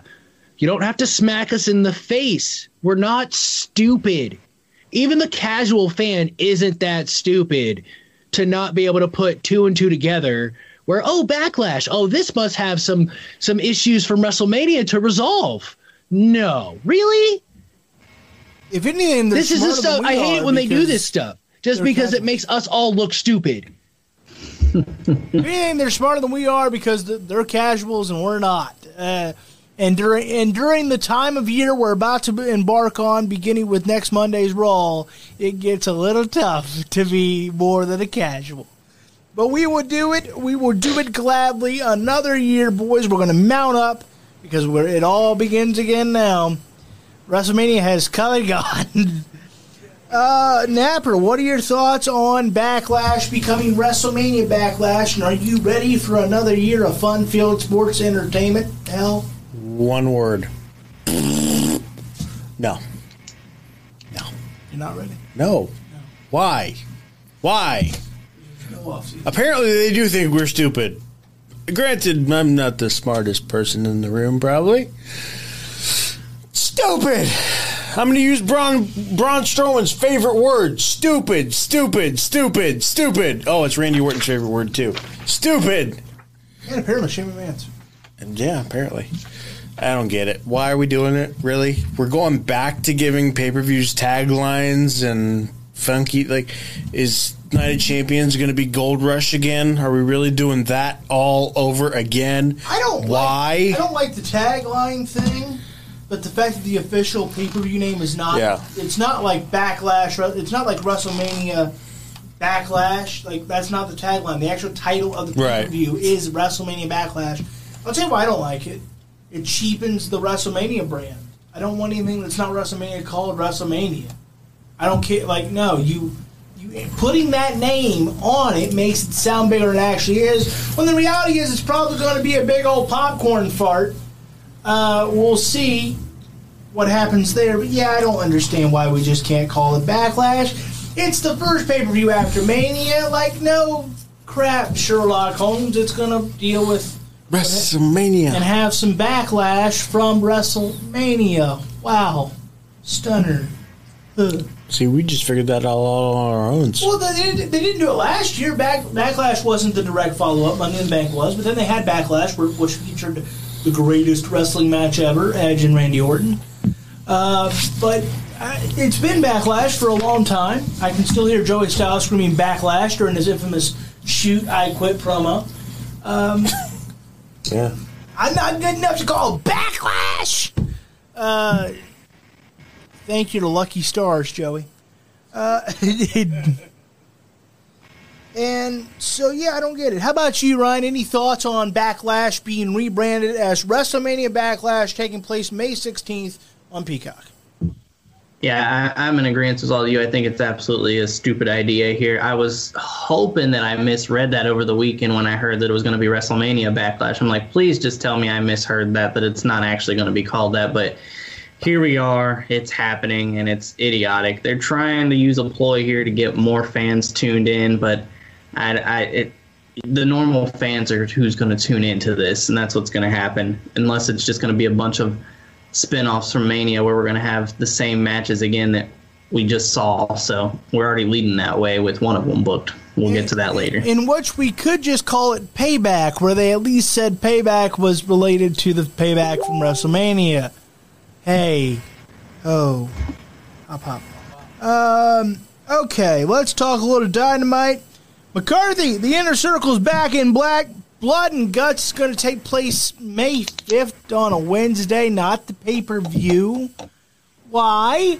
Then you can't have proper Blood and Guts everywhere unless it's not a self-respecting network, in which case, hey, okay. So let me stop you right there. Thoughts? It was always scheduled to be on a Wednesday night. Was it? Even a year ago, it was going to be on Dynamite. Was it? I'm an idiot. I apologize. It was. Well, still, screw That's okay. TNT. We all make mistakes. And I still think it'd be better as a pay-per-view because then you can have the proper Blood and Guts every which way. I mean, on pay-per-view, you can just do so much more as far as what you are allowed to get away with. What are your thoughts on this rebranding of the Inner Circle? They showed up in big muscle cars. Jericho's got a beard going. Lay it on me. I like it. I like everything about this. This is the face turn I was waiting for after MJF joined the Inner Circle. It was one of Jericho's best overall promos, period. Not just in AEW, but there was fire with those words. It was everything that we all expect from a Chris Jericho promo. Little bit of nonsense mixed in with some seriousness, which only works for certain guys, as we've talked about before. But I love it. I can't wait for Blood and Guts. My only complaint is I already took that week off work. Can you put tickets on sale, please? Like, please. Are you going to go? As long as the tickets go on sale. Oh, yeah. That's why I took that week off work. I've already worked it out to where I'm taking Jason to school Monday and Tuesday, making him dinner Tuesday, and I'm driving to Jacksonville. As long as tickets go on sale, I've checked every day. Every day. AEW. I'm sure they on will. Daily's Place website and AEW website. They're nowhere to be found. Just give And it they can have full capacity like the week before. Give it a little time. Give it a little time. No, down, no, buddy. I'm impatient, Logan. I want to buy my tickets now. Look, I want to ride my bicycle, and I'd like a sandwich. Hey, Veruca Salt, calm down. Anybody that gets that reference, I love them. I'm just going to move it along. Mike Tyson saved Chris Jericho from a beatdown from the Pinnacle. I thought they were having problems, and then Mike Tyson comes out, and hey, they're all cool now. So what do you think of Mike Tyson saving Jericho? Is he going to get involved in Blood and Guts? Please say no. No, actually, tomorrow night he's going to be in the enforcer between Cash Harwood and Chris Jericho. Mike Tyson came out to cement the face turn of Chris Jericho because in that promo, he apologized for himself and the Inner Circle and all the dastardly deeds that they've done for these past 2 years. Everybody. Mike Tyson coming out and helping Chris Jericho cements that he meant it and people believe what he said. Yeah. So it was just kind of a way to cement that face turn. Great booking by AEW there. I know, right? Yeah. Yeah, it was. The Young Bucks turn on Jon Moxley, and then they join Omega and the Good Brothers. Oh, the Bullet Club is back together. Somebody finger poke my doom. They're all back together. We've got the band here. Does the non-McCarthys have anything to say on this one? It's about time. Like, what we've been waiting for this moment for how long? They teased it like they were going to be heel a long time ago and then totally ditched it. I mean, on one hand, it's about time. On the other hand, it's really not that special anymore. Like, okay, they turned on Moxley. And What now? Like, I don't really see that much value in it anymore. I don't really know like what I'm supposed to be enamored for with this anymore, because it's just like, all right, they turned heel, cool. Everybody knew it was going to happen at some point because they kept teasing it. Well, I've got to let McCarthy respond to that. McCarthy, go ahead. Actually, Travis, you're 100% correct. This turn should have been done 2 weeks ago. Like, not even I cared. You guys know how much of a mark I am for damn near everything AEW. I mean, I'll call stuff out when it's necessary. And this is one of those times. Why did we drag this out? Why were they so indecisive? Maybe if the storyline leading up to them getting the titles would have never happened, maybe we could buy this. But they were heel until they won the tag team titles. Why did it take so long to side with their best friend? If their best friend comes out and says, I didn't join this company for the reason everybody thinks I did. I didn't join this company to get recognition for helping start a new company, whatever, because it was 2 weeks ago and I can't remember everything he said. He basically said, I joined this company because of you. If you don't stand with your friend after that, why'd you go back a week later? It shouldn't have taken this long.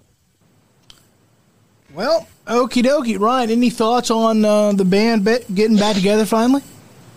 I'm in agreement with those guys. I mean, why did it take so long? We saw it coming, so when it actually did happen, it wasn't a surprise.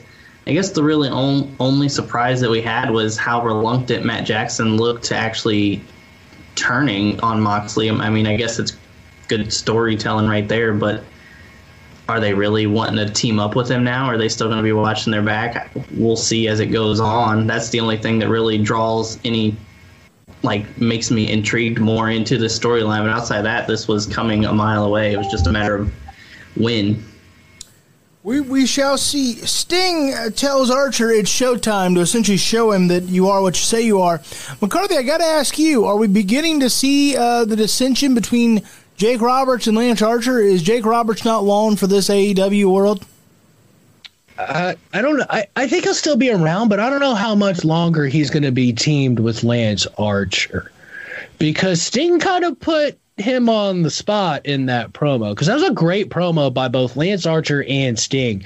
This is one of those promos that Sting has delivered at AEW that he's believing what he's saying.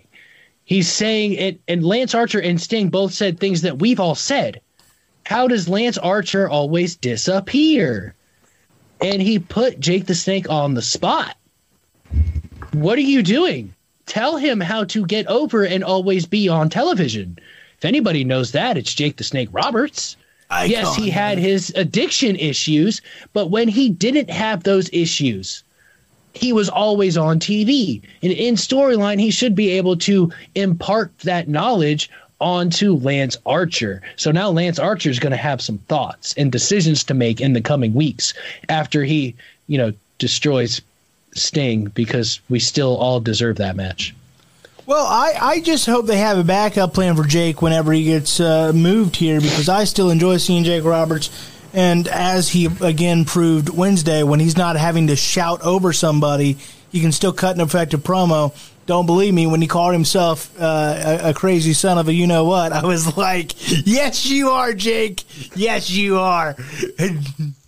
So, again, don't have him shout over people with that raspy voice, and he can still cut an effective promo. I hope they've got a backup plan, because his mental health needs it, his sobriety needs it, and I, as a fan, need it. That's right, I'm so selfish, I just put myself in the same breath as those two. God, I'm awful. All right, Darby Allin defeated J.D. Drake for the TNT Championship, to retain it, I should say. Mr. McCarthy, I was thoroughly impressed with one J.D. Drake. This was quite the matchup. Now, this is what I want to see the TNT champion do. Talk to me now. Dude, I'm with you 100%. J.D. Drake showed out in that match. Darby Allin always does. So that's hardly ever a question. That's a longer conversation if he ever ends up having a bad match. But one of my favorite spots from that match was when they were both on the outside and JD Drake threw him against the ropes and then instantly clotheslined him as he was rebounding back to him. That was legit. There's a big future ahead with JD Drake, man. I am really happy that he is with AEW. I don't think he'd get these kind of opportunities, maybe in NXT, but definitely not on the main roster. We shall see. But yes, absolutely, I was impressed. JD Drake had a big coming out party. Hopefully that carries over into something, at least for one of the 3 shows on AEW. Napper, did you get a chance to catch this one or not? No. All right, brother, just checking on you. How about you, Ryan? Did you get a chance to check this one? I did not, but I did hear that. You guys just don't watch enough wrestling. That's fine. There's too much. You guys just don't watch enough. Look, I have one word for you boys: caffeine. To catch everything you ever need to catch, caffeine, and DVR. Well, there's these wonderful energy drinks. They're Sour Patch Kid raspberry energy drinks. You guys should check those out. Yeah, they're made by a company called Ghost. They're amazing. Because to catch everything we had to catch this week, it took a lot of caffeine consumption. Frankly, I probably shouldn't be legally held responsible in the current shape of man. I need sleep. Hey, I'll tell you how I watched it all. I had AEW on one screen and Stand and Deliver on another. That's proud. And thanks, Travis, for taking over the Stand and Deliver tweeting for the To the Turnbuckle Twitter page. Oh, yeah. Because that was getting to be a lot to try to tweet for both shows because I felt compelled to do it because I was watching them both.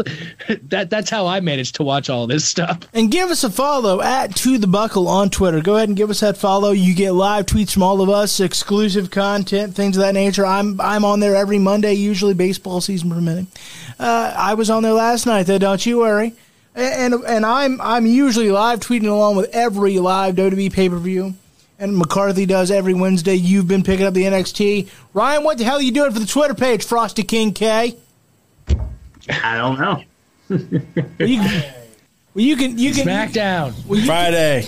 Well, you can follow Ryan Hill at Frosty King K, where he's going to send you confused tweets like I don't know, probably just all emojis and shrugs.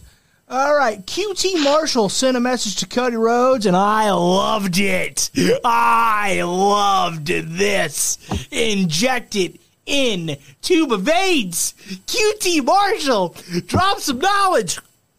McCarthy, tell me you loved it as much as I did. If not, we're done. Of course I loved every bit about it. It just seems so real. Like, I've heard I've read a lot of people online. Oh, it didn't feel natural for QT Marshall to make this promo. It felt bull crap. It didn't. I watched 3/4 of Dynamite again today while I was editing stuff. He didn't yell. He didn't scream. He was concise and he was to the point. One flat speech.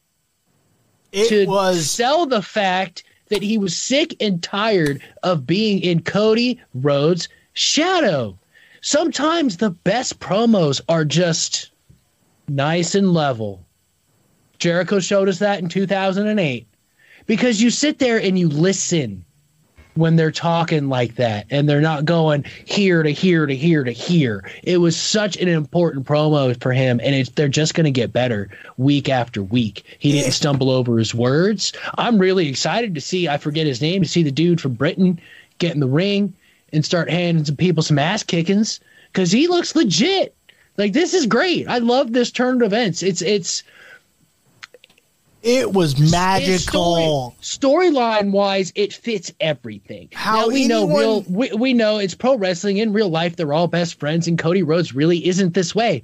But it's the best story for Cody right now because he doesn't want to turn heel, and we can respect that to a point. But he should have, and now you're turning your friends against you by not taking that jump and doing everything you can to make them succeed, because a face doesn't do that.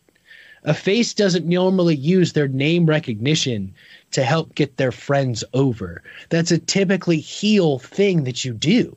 It just doesn't fit a face's character. You're the conquering hero as the face, as the heel, it's all about you and your friends if need be. We're all going to get over. Even if I'm going to get over the most, I'm bringing you guys with me because I need your help. That's right, brother.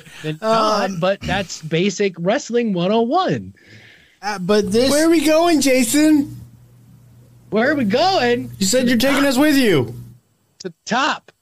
This promo was everything you want, and if you didn't enjoy it, Loganites, if you didn't think this sounded natural, I'm going to give you one more chance. Go back and watch it again, and if you still feel that way, change the mother-sucking channel and take it off your DVR because you don't like professional wrestling. I'll give you one more chance because every now and again I've watched something and went, that wasn't nearly as bad as I thought it was. So I'll give you one more chance, Loganites, but you need to watch this. And QT Marshall, that could be, depending on how this goes, that could be his coming out party. That could be his coming out party because that felt as real gets. If you didn't enjoy that, check your engine, give it some gas. Something is wrong with you. And I don't mean diabetes. I mean a pulse.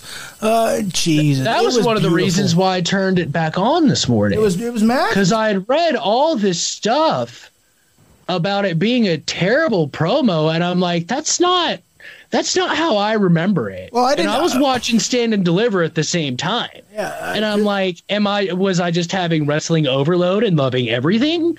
So I had to go back and watch it again, and I was like, no, that was a great promo. If anyone thought this was a bad promo, I mean, it must be Braun Strowman on a message board because it's stupid. That's just stupid, flat out. Britt Baker was interviewed earlier today by Tony Schiavone, and apparently she's going to run roughshod over the 3 shows, McCarthy. She's going to get that win count up. And by the way, you were talking about real promos. She hit me with a real promo. I went, yes, DMD, yes. Somebody tell her it don't mean squat. It's about drawing power. It's about who moves the needle, who gives a damn, who deserves it. McCarthy, lay it on me. What do you think? It's what we get every time Dr. Britt Baker gets on the microphone. I can't remember the last time she had a bad promo. This was perfect. Fit her character perfectly. Told everybody like it is. And basically said, kiss my ass. I'm taking over. So, yeah, That's why when she wins that title, it's going to be epic. So, apparently she's going to just take over the whole... She said, watch Dynamite, watch Dark Elevation, because you're going to be seeing a lot more of her because she's got to get that win total up according to Tony Khan, even though it doesn't matter. It was fantastic. Britt Baker, literally, give her the phone book, see if she can cut a good promo on that, because I think she could. Yeah, because she did tear Tony Khan down. Yeah. She's some real life frustration. She is in the same breath, and this is high praise I'm about to toss her. She promo skills wise, she's as good as Flair was in his prime. Hogan and his, she's that good. She's just absolutely magically got it to where you could give them a phone book and they could make Tim Clark in New Jersey as interesting as anything you've ever seen. You know it. She is that good on the mic. It's magical. Everyone else is lagging behind her in promo skills. Even the great Becky Lynch has got nothing on Britt Baker DMD. Nothing. It's incredible. All right, Tay Conti defeated the Bunny. This was a little convoluted. Nice to continue for Tay Conti to continue the coming out party. But I haven't had enough with the Bunny in AEW established for me to think, boy, she's a credible, real threat. McCarthy, what are your thoughts? I think it was more of keeping Tay Conti busy until she gets her title shot against Hikaru Shida. It kind of fits because, the Dark Order's had issues with Matt Hardy's group, so it semi-furthered that story. But it's getting more ring time under Tay Conti's belt because she's great already. But if she can have, because this was a good match. Yeah, it was convoluted, but it was good. And for someone who doesn't wrestle very often in the Bunny, it was really well done by both of them. And I think this is what this is about. Get more experience under Tay Conti so that when she hops up on the big stage with Hikaru Shida, it's not a culture shock. Because sometimes it is. Sometimes you can see it in their face when they get a huge opportunity like that because it just kind of happens. Because they're not shoving Tay Conti down our throats. We all fell in love with her organically. We're like, damn, she's good. We want to see more of her.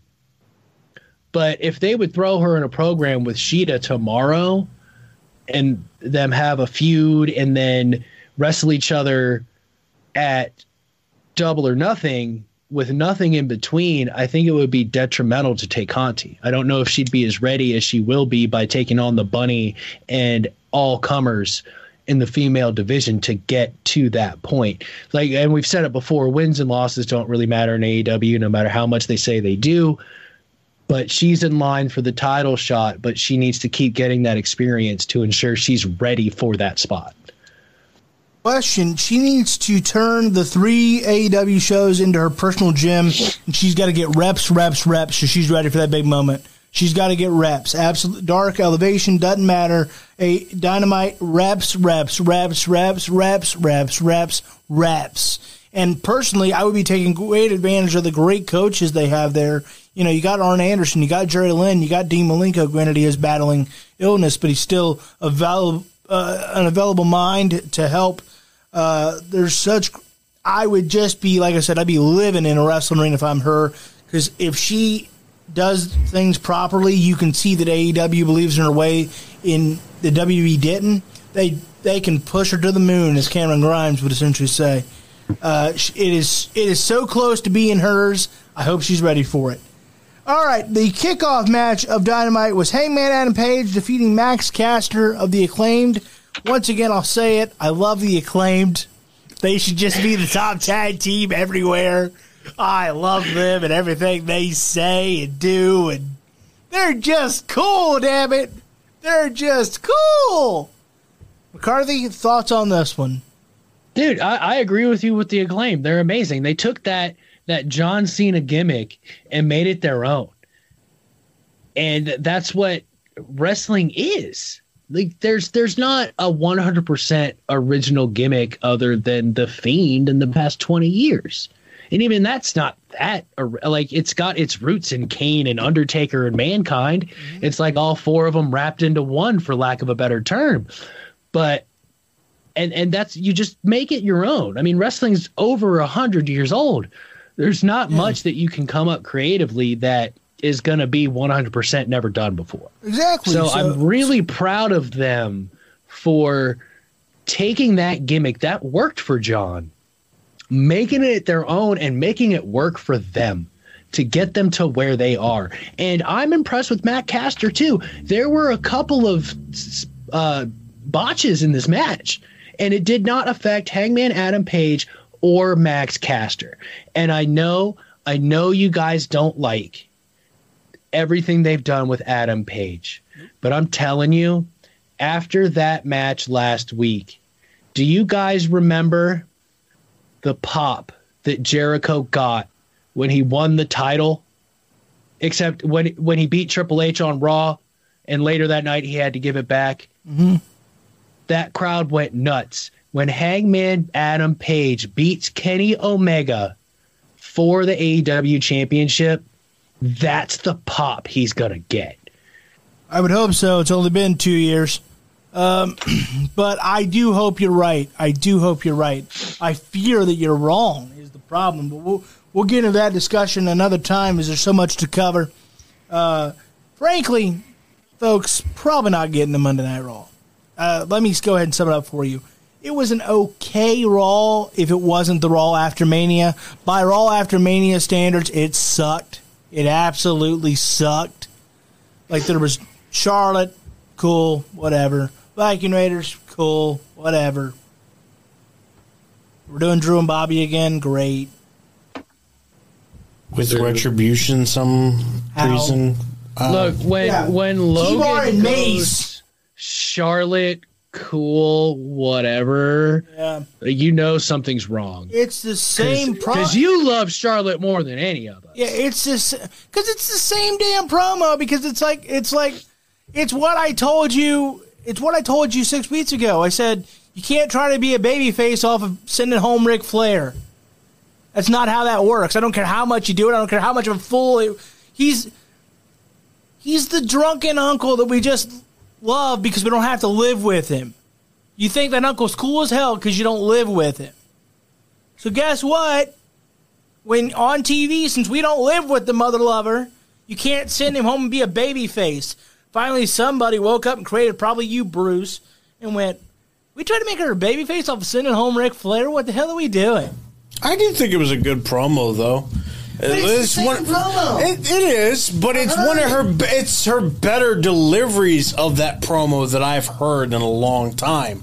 And she did hit on a couple spots that she doesn't usually normally touch on. She doesn't as often touch on the fans' opinions. That's fine. Here's where that promo, it felt more real to me, I guess. I saw people lighting up this promo like it was magic, and here's where I'm like, but it wasn't, because it tipped around the two things that really mattered. Your fiance got released, and you had COVID. Where were those 2 points in the promos?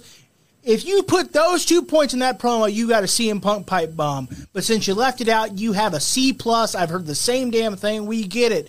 By the way, how does she and this isn't her fault, this is creative. This creative goes, here, badmouth your father in the first 5 minutes and go, but we got to be on WrestleMania for my family. He is the family!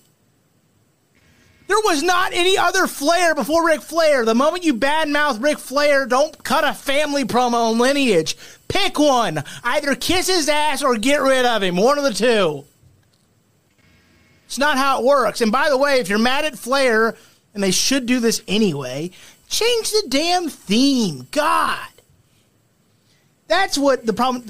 She's fine. She's Charlotte Flair. The problem is the promo is completely stupid because it's written by a bunch of soap opera writers who don't remember what they did 6 weeks ago. That's the problem. And apparently it doesn't get the Bruce.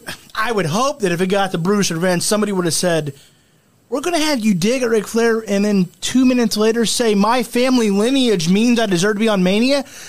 Who writes this? It's stupid. It's pick one. Either you're still mad at Rick, in which case fine, he was acting like a buffoon. Or my lineage says I got to be on Mania. No, because he is your lineage. Tell me about the Ric Flair family before Ric Flair. He's it. He's the whole thing. So to further your point, wouldn't it be more, I have to be on Starrcade? Like, yeah, I know he's been there for the past 10, 15 years. Yeah. But Ric Flair did not become a star in Vince McMahon's company. He didn't. His greatest WrestleMania moment is his retirement match because of the story. His actual greatest match is with Macho Man, but we all went, why the hell isn't it Hogan?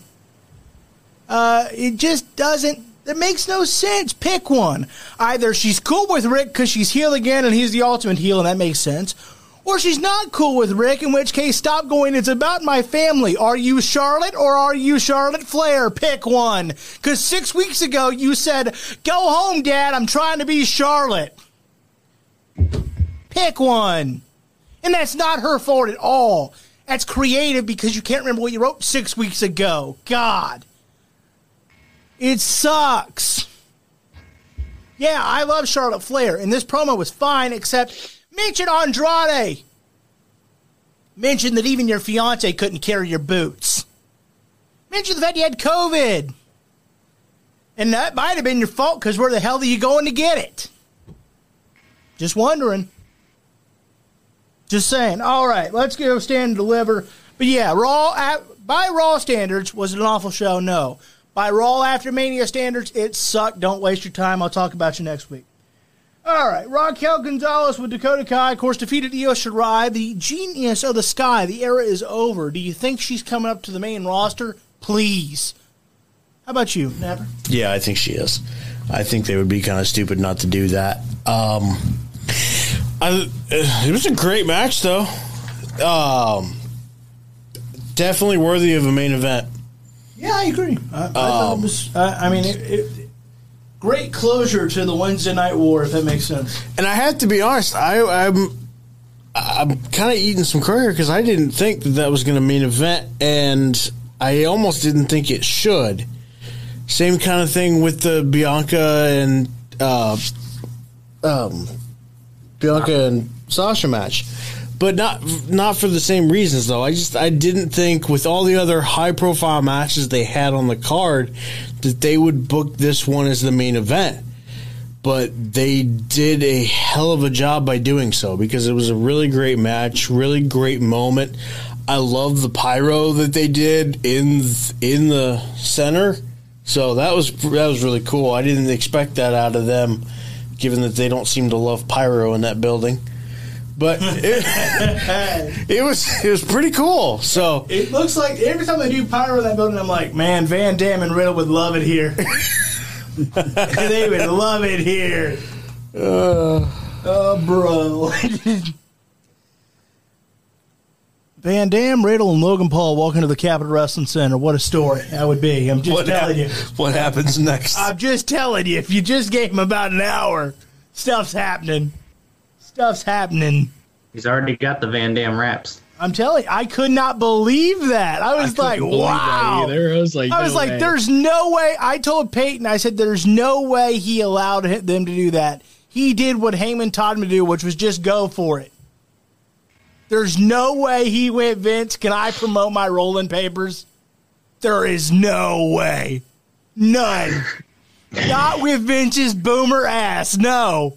He literally went back to old school ECW and went, Heyman, because Heyman always said, go for it. If it works, it works. If it doesn't, it doesn't. I guarantee you that's what he did. He went, what are they going to do, fire me? There's no way Rob went, hey, Vince, I'm going to bust out my rolling papers on your PG program. No way. They wouldn't even let Cheech and Chong say, like, rolling papers when they guest hosted. Like, yes, you got the implication they were high, but it was all based on those Lucky Charms. Like, there's no way. None. God, that was great. All right, MSK is your new tag champs. What are your thoughts, Napper? I think we all saw this coming, just because of the fact that they won the Dusty Cup, and unfortunately the championships had to be relinquished. I can't say that I'm surprised. It was a good match. I thought a lot of the matches, in fact, all of the matches on Stand and Deliver were very good, both night 1 and night 2. But, yeah, this was a very good match. Didn't get too flippy. I know we'd like to talk about that quite a bit. But I think my question still remains is what becomes of the grizzled young veterans? You gotta say it proper. Oh, I'm sorry. I figured I had to say that properly.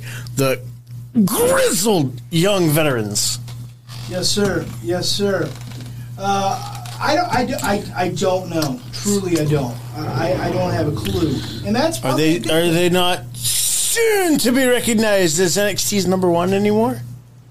Yeah, I hope it's sooner than we think, because they're pretty badass. What about you? What say you, Mr. McCarthy? What about you, MSK, new champs? Dude, it was great to see it. It's some new blood, something different on NXT, and they've earned it, man. Ever since they showed up, they've kind of surprised us all.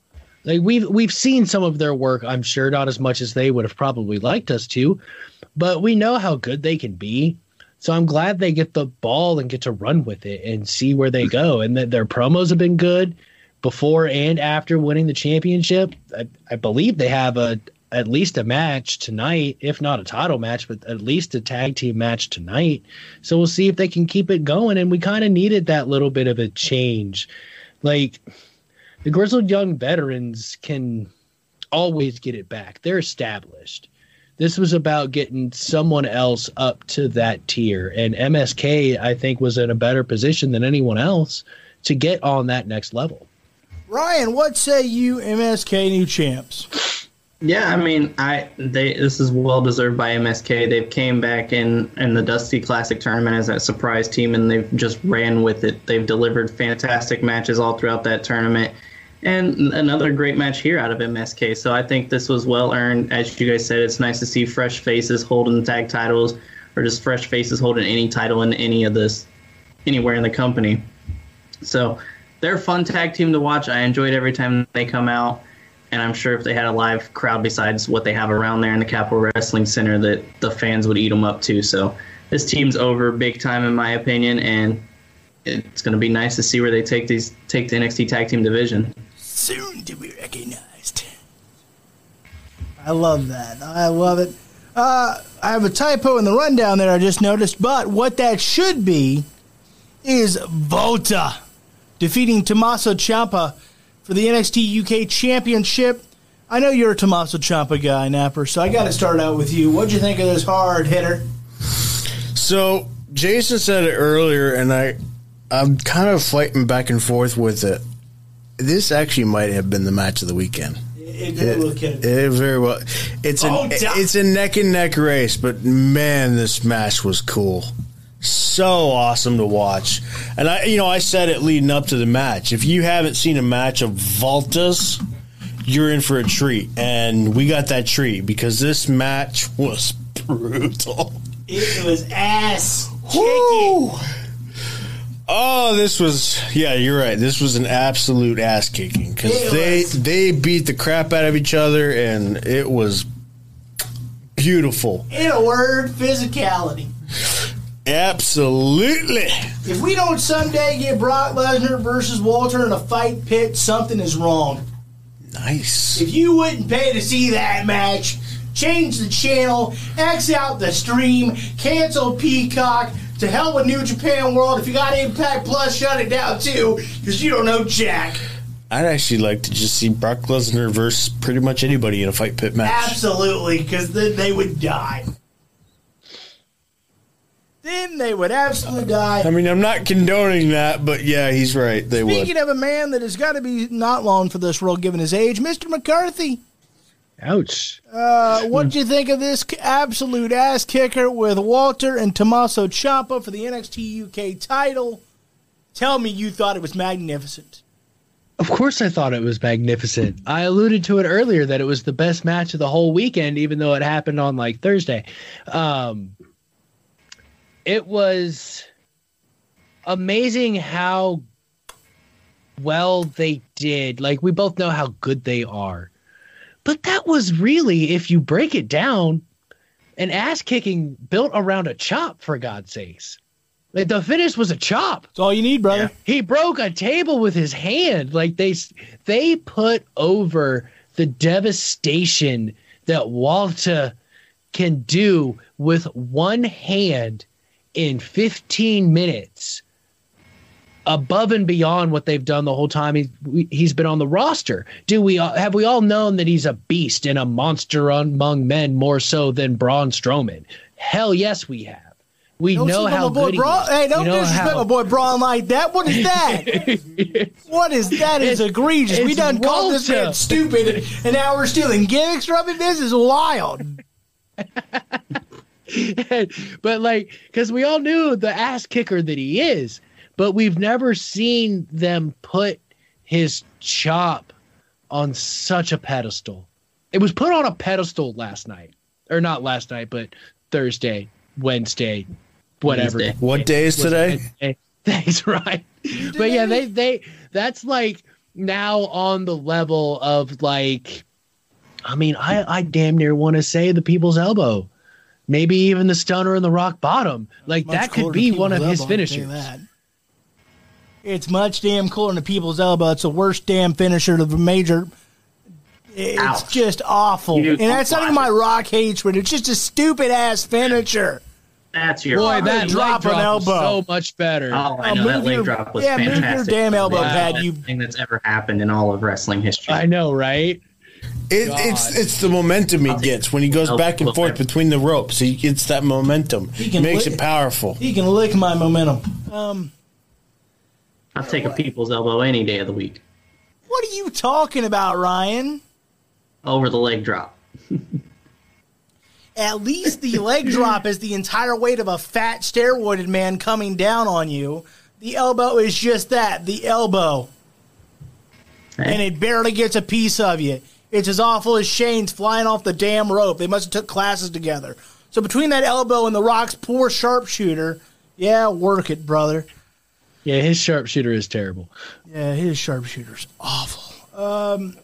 But for the sake of time, Pete Dunne defeated Kushida. You got any thoughts on Walter and Tommaso Ciampa, Ryan, or were you busy watching Peacock clips of The Rock? No, I wasn't. But that was a fantastic match, as you guys all alluded to. I mean, this match could have easily been the match of the week. I'm still going to give it to Adam Cole and his match there with Kyle O'Reilly, but this one right there is right there with it. These two really tore the house down in just a little bit of time. They got the 15 minutes. I mean, Walter destroyed that table with just the choppets alone. So, I mean, absolutely this could be his new finisher right here. Walter showed out. Tommaso Ciampa showed out. One hell of a match between these two. Wouldn't it have been better with the people's elbow? Well, not for Walter. Thank God. Are we going to call it the Ciampa Doom? We'll see what they come up with. Just stop it. We'll see what they come up with. For the sake of time, Pete Dunne defeated Kushida. Pretty solid match. Nothing wrong. Two technical giants. But unfortunately, kind of overshadowed by the rest of this incredible card. Do you agree with that? It was, but I thought that was a good start to the show, though. Just because it was a good technical wrestling match. I feel you. So with that, for the last time, I'll say this. Well, and I damn sure said this part very, very little.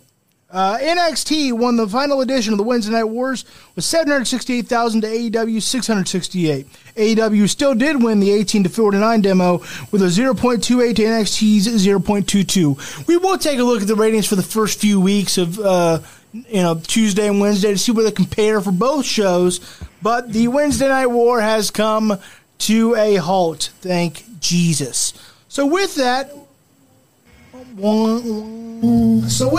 we're going to do is we're going to take a final quick breather here. We're going to play a little teaser for the return of the Red Flag, and we come back.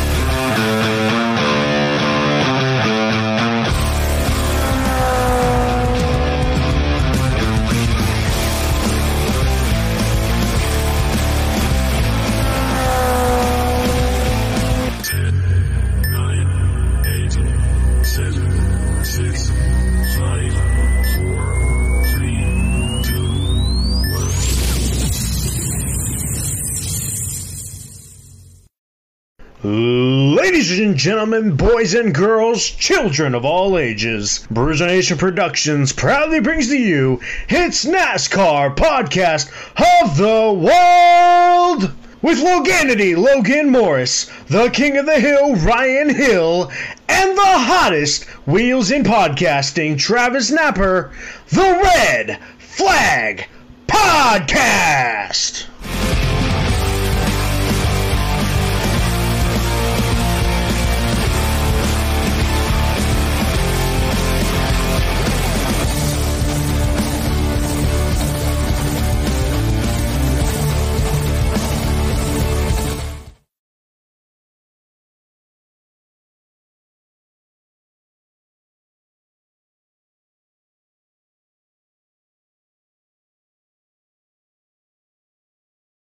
Next Monday, the Red Flag, the OG does return.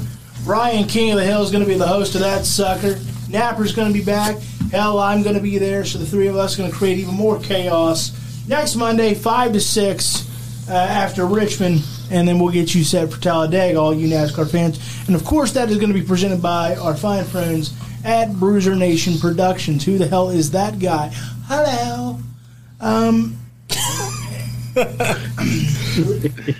McCarthy, wave. What happened?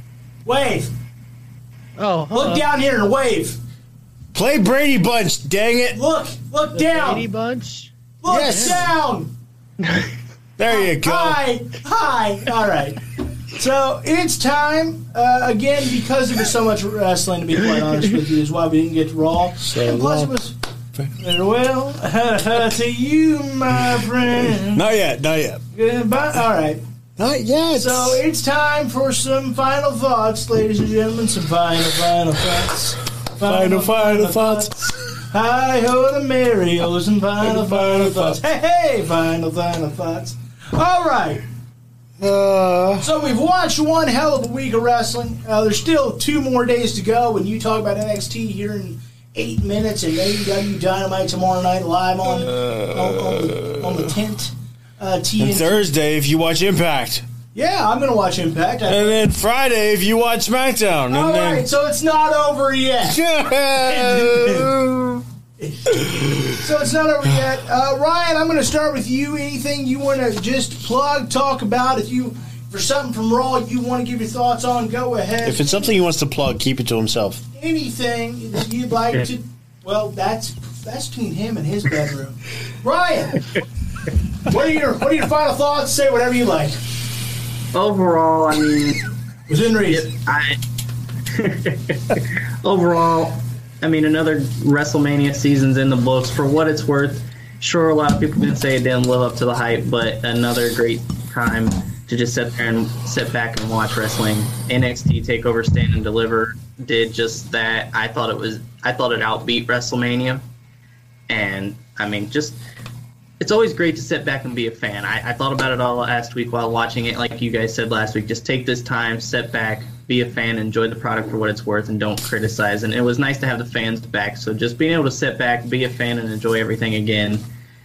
I am going to miss having fans. I wish they would have kept Raw at Tampa for one more night just to have the Raw after Mania with some fans in the stands. But we're back to the Thunderdome, so overall, I enjoyed it all very much, even though it was a whole bunch of wrestling. But great times again. Absolutely great times, and it doesn't stop. Mr. McCarthy, what are your final thoughts? You have the floor to say whatever you like, within reason. Don't forget to check out the Bruce Cruz podcast, the only podcast that brings you pro wrestling for your ears every Thursday, 1 o'clock Eastern Standard Time. The other announcement, uploading time allowing, the plan is to have To the Turnbuckle on Spotify every Wednesday by the beginning of AEW. I like that time. And on the Bruiser Nation Productions YouTube page as well. And don't forget our merch. There's links to both of our merch partners at bruisernationproductions.com. Absolutely. Buy some merch. Lord knows we need it. We want to grow this podcast, and we can only grow it with as much as you allow us to. So if you could buy some merch, or just give us a like and give us a share, we would greatly appreciate it. Or give us a download. We'll take whatever you can get. Mr. Gnarly Napper, final thoughts for you. Well, I do want to echo the sentiments. Buy the merch. I do want to say really quickly on the merch, if you're going to Spreadshirt to get any of your stuff, sometimes it may not look the way you particularly want. The hat, this is the logo for the hat. Sometimes it can be a little small. Way bigger on the website. Yeah, they do. They look way bigger on the website. So we want to apologize in advance if you don't necessarily get the product that you were looking for. Go on their website. They have a very good customer service. I've noticed. I put in a complaint about the hat, and they're getting back to me very, very quickly. So they will try to make it right if they do mess up with whatever gear you get. So just wanted to throw that out there really quick. My final thoughts, though, this was an incredible weekend of wrestling. Incredible weekend of wrestling. Like you said, WrestleMania didn't have, that pomp and circumstance we're accustomed to, but at the same time, still an incredible weekend. All the matches were very good or incredible. Can't wait to see what this next season of my wrestling life holds. It's going to be a lot of fun. Looking forward to it. I agree with Ryan. I wish that they would have maybe had one night of fans still after WrestleMania. I think we're going to get back to that point eventually.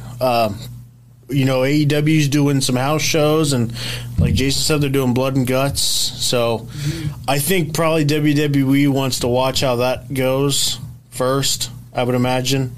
I think Vince is That's how he's been this entire COVID time. He wants to sit back and watch what happens with AEW and how they handle their crowds and stuff. He kind of lets them do it first. Right, he kind of lets them do it first. So I really feel like that's where we're going with this. And once AEW starts having house shows and stuff like that and lives and everything like that, you're going to see WWE get back to that. So by SummerSlam, I'm sure we will have Raws and SmackDowns with crowds. Oh, what a magical feeling that would be.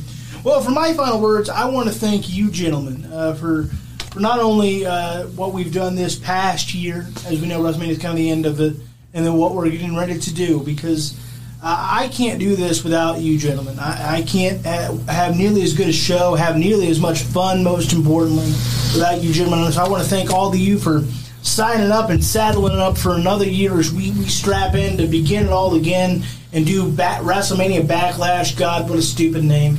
But sincerely, I want to thank you guys for everything you have done and will do.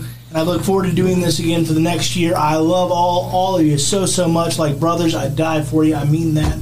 And so thank you all so much for making that happen. Thank you for listening. To those of you that listen to this podcast, whether it be live or via Spotify and all the various apps that are available to us, thanks to our fine folks at Anchor.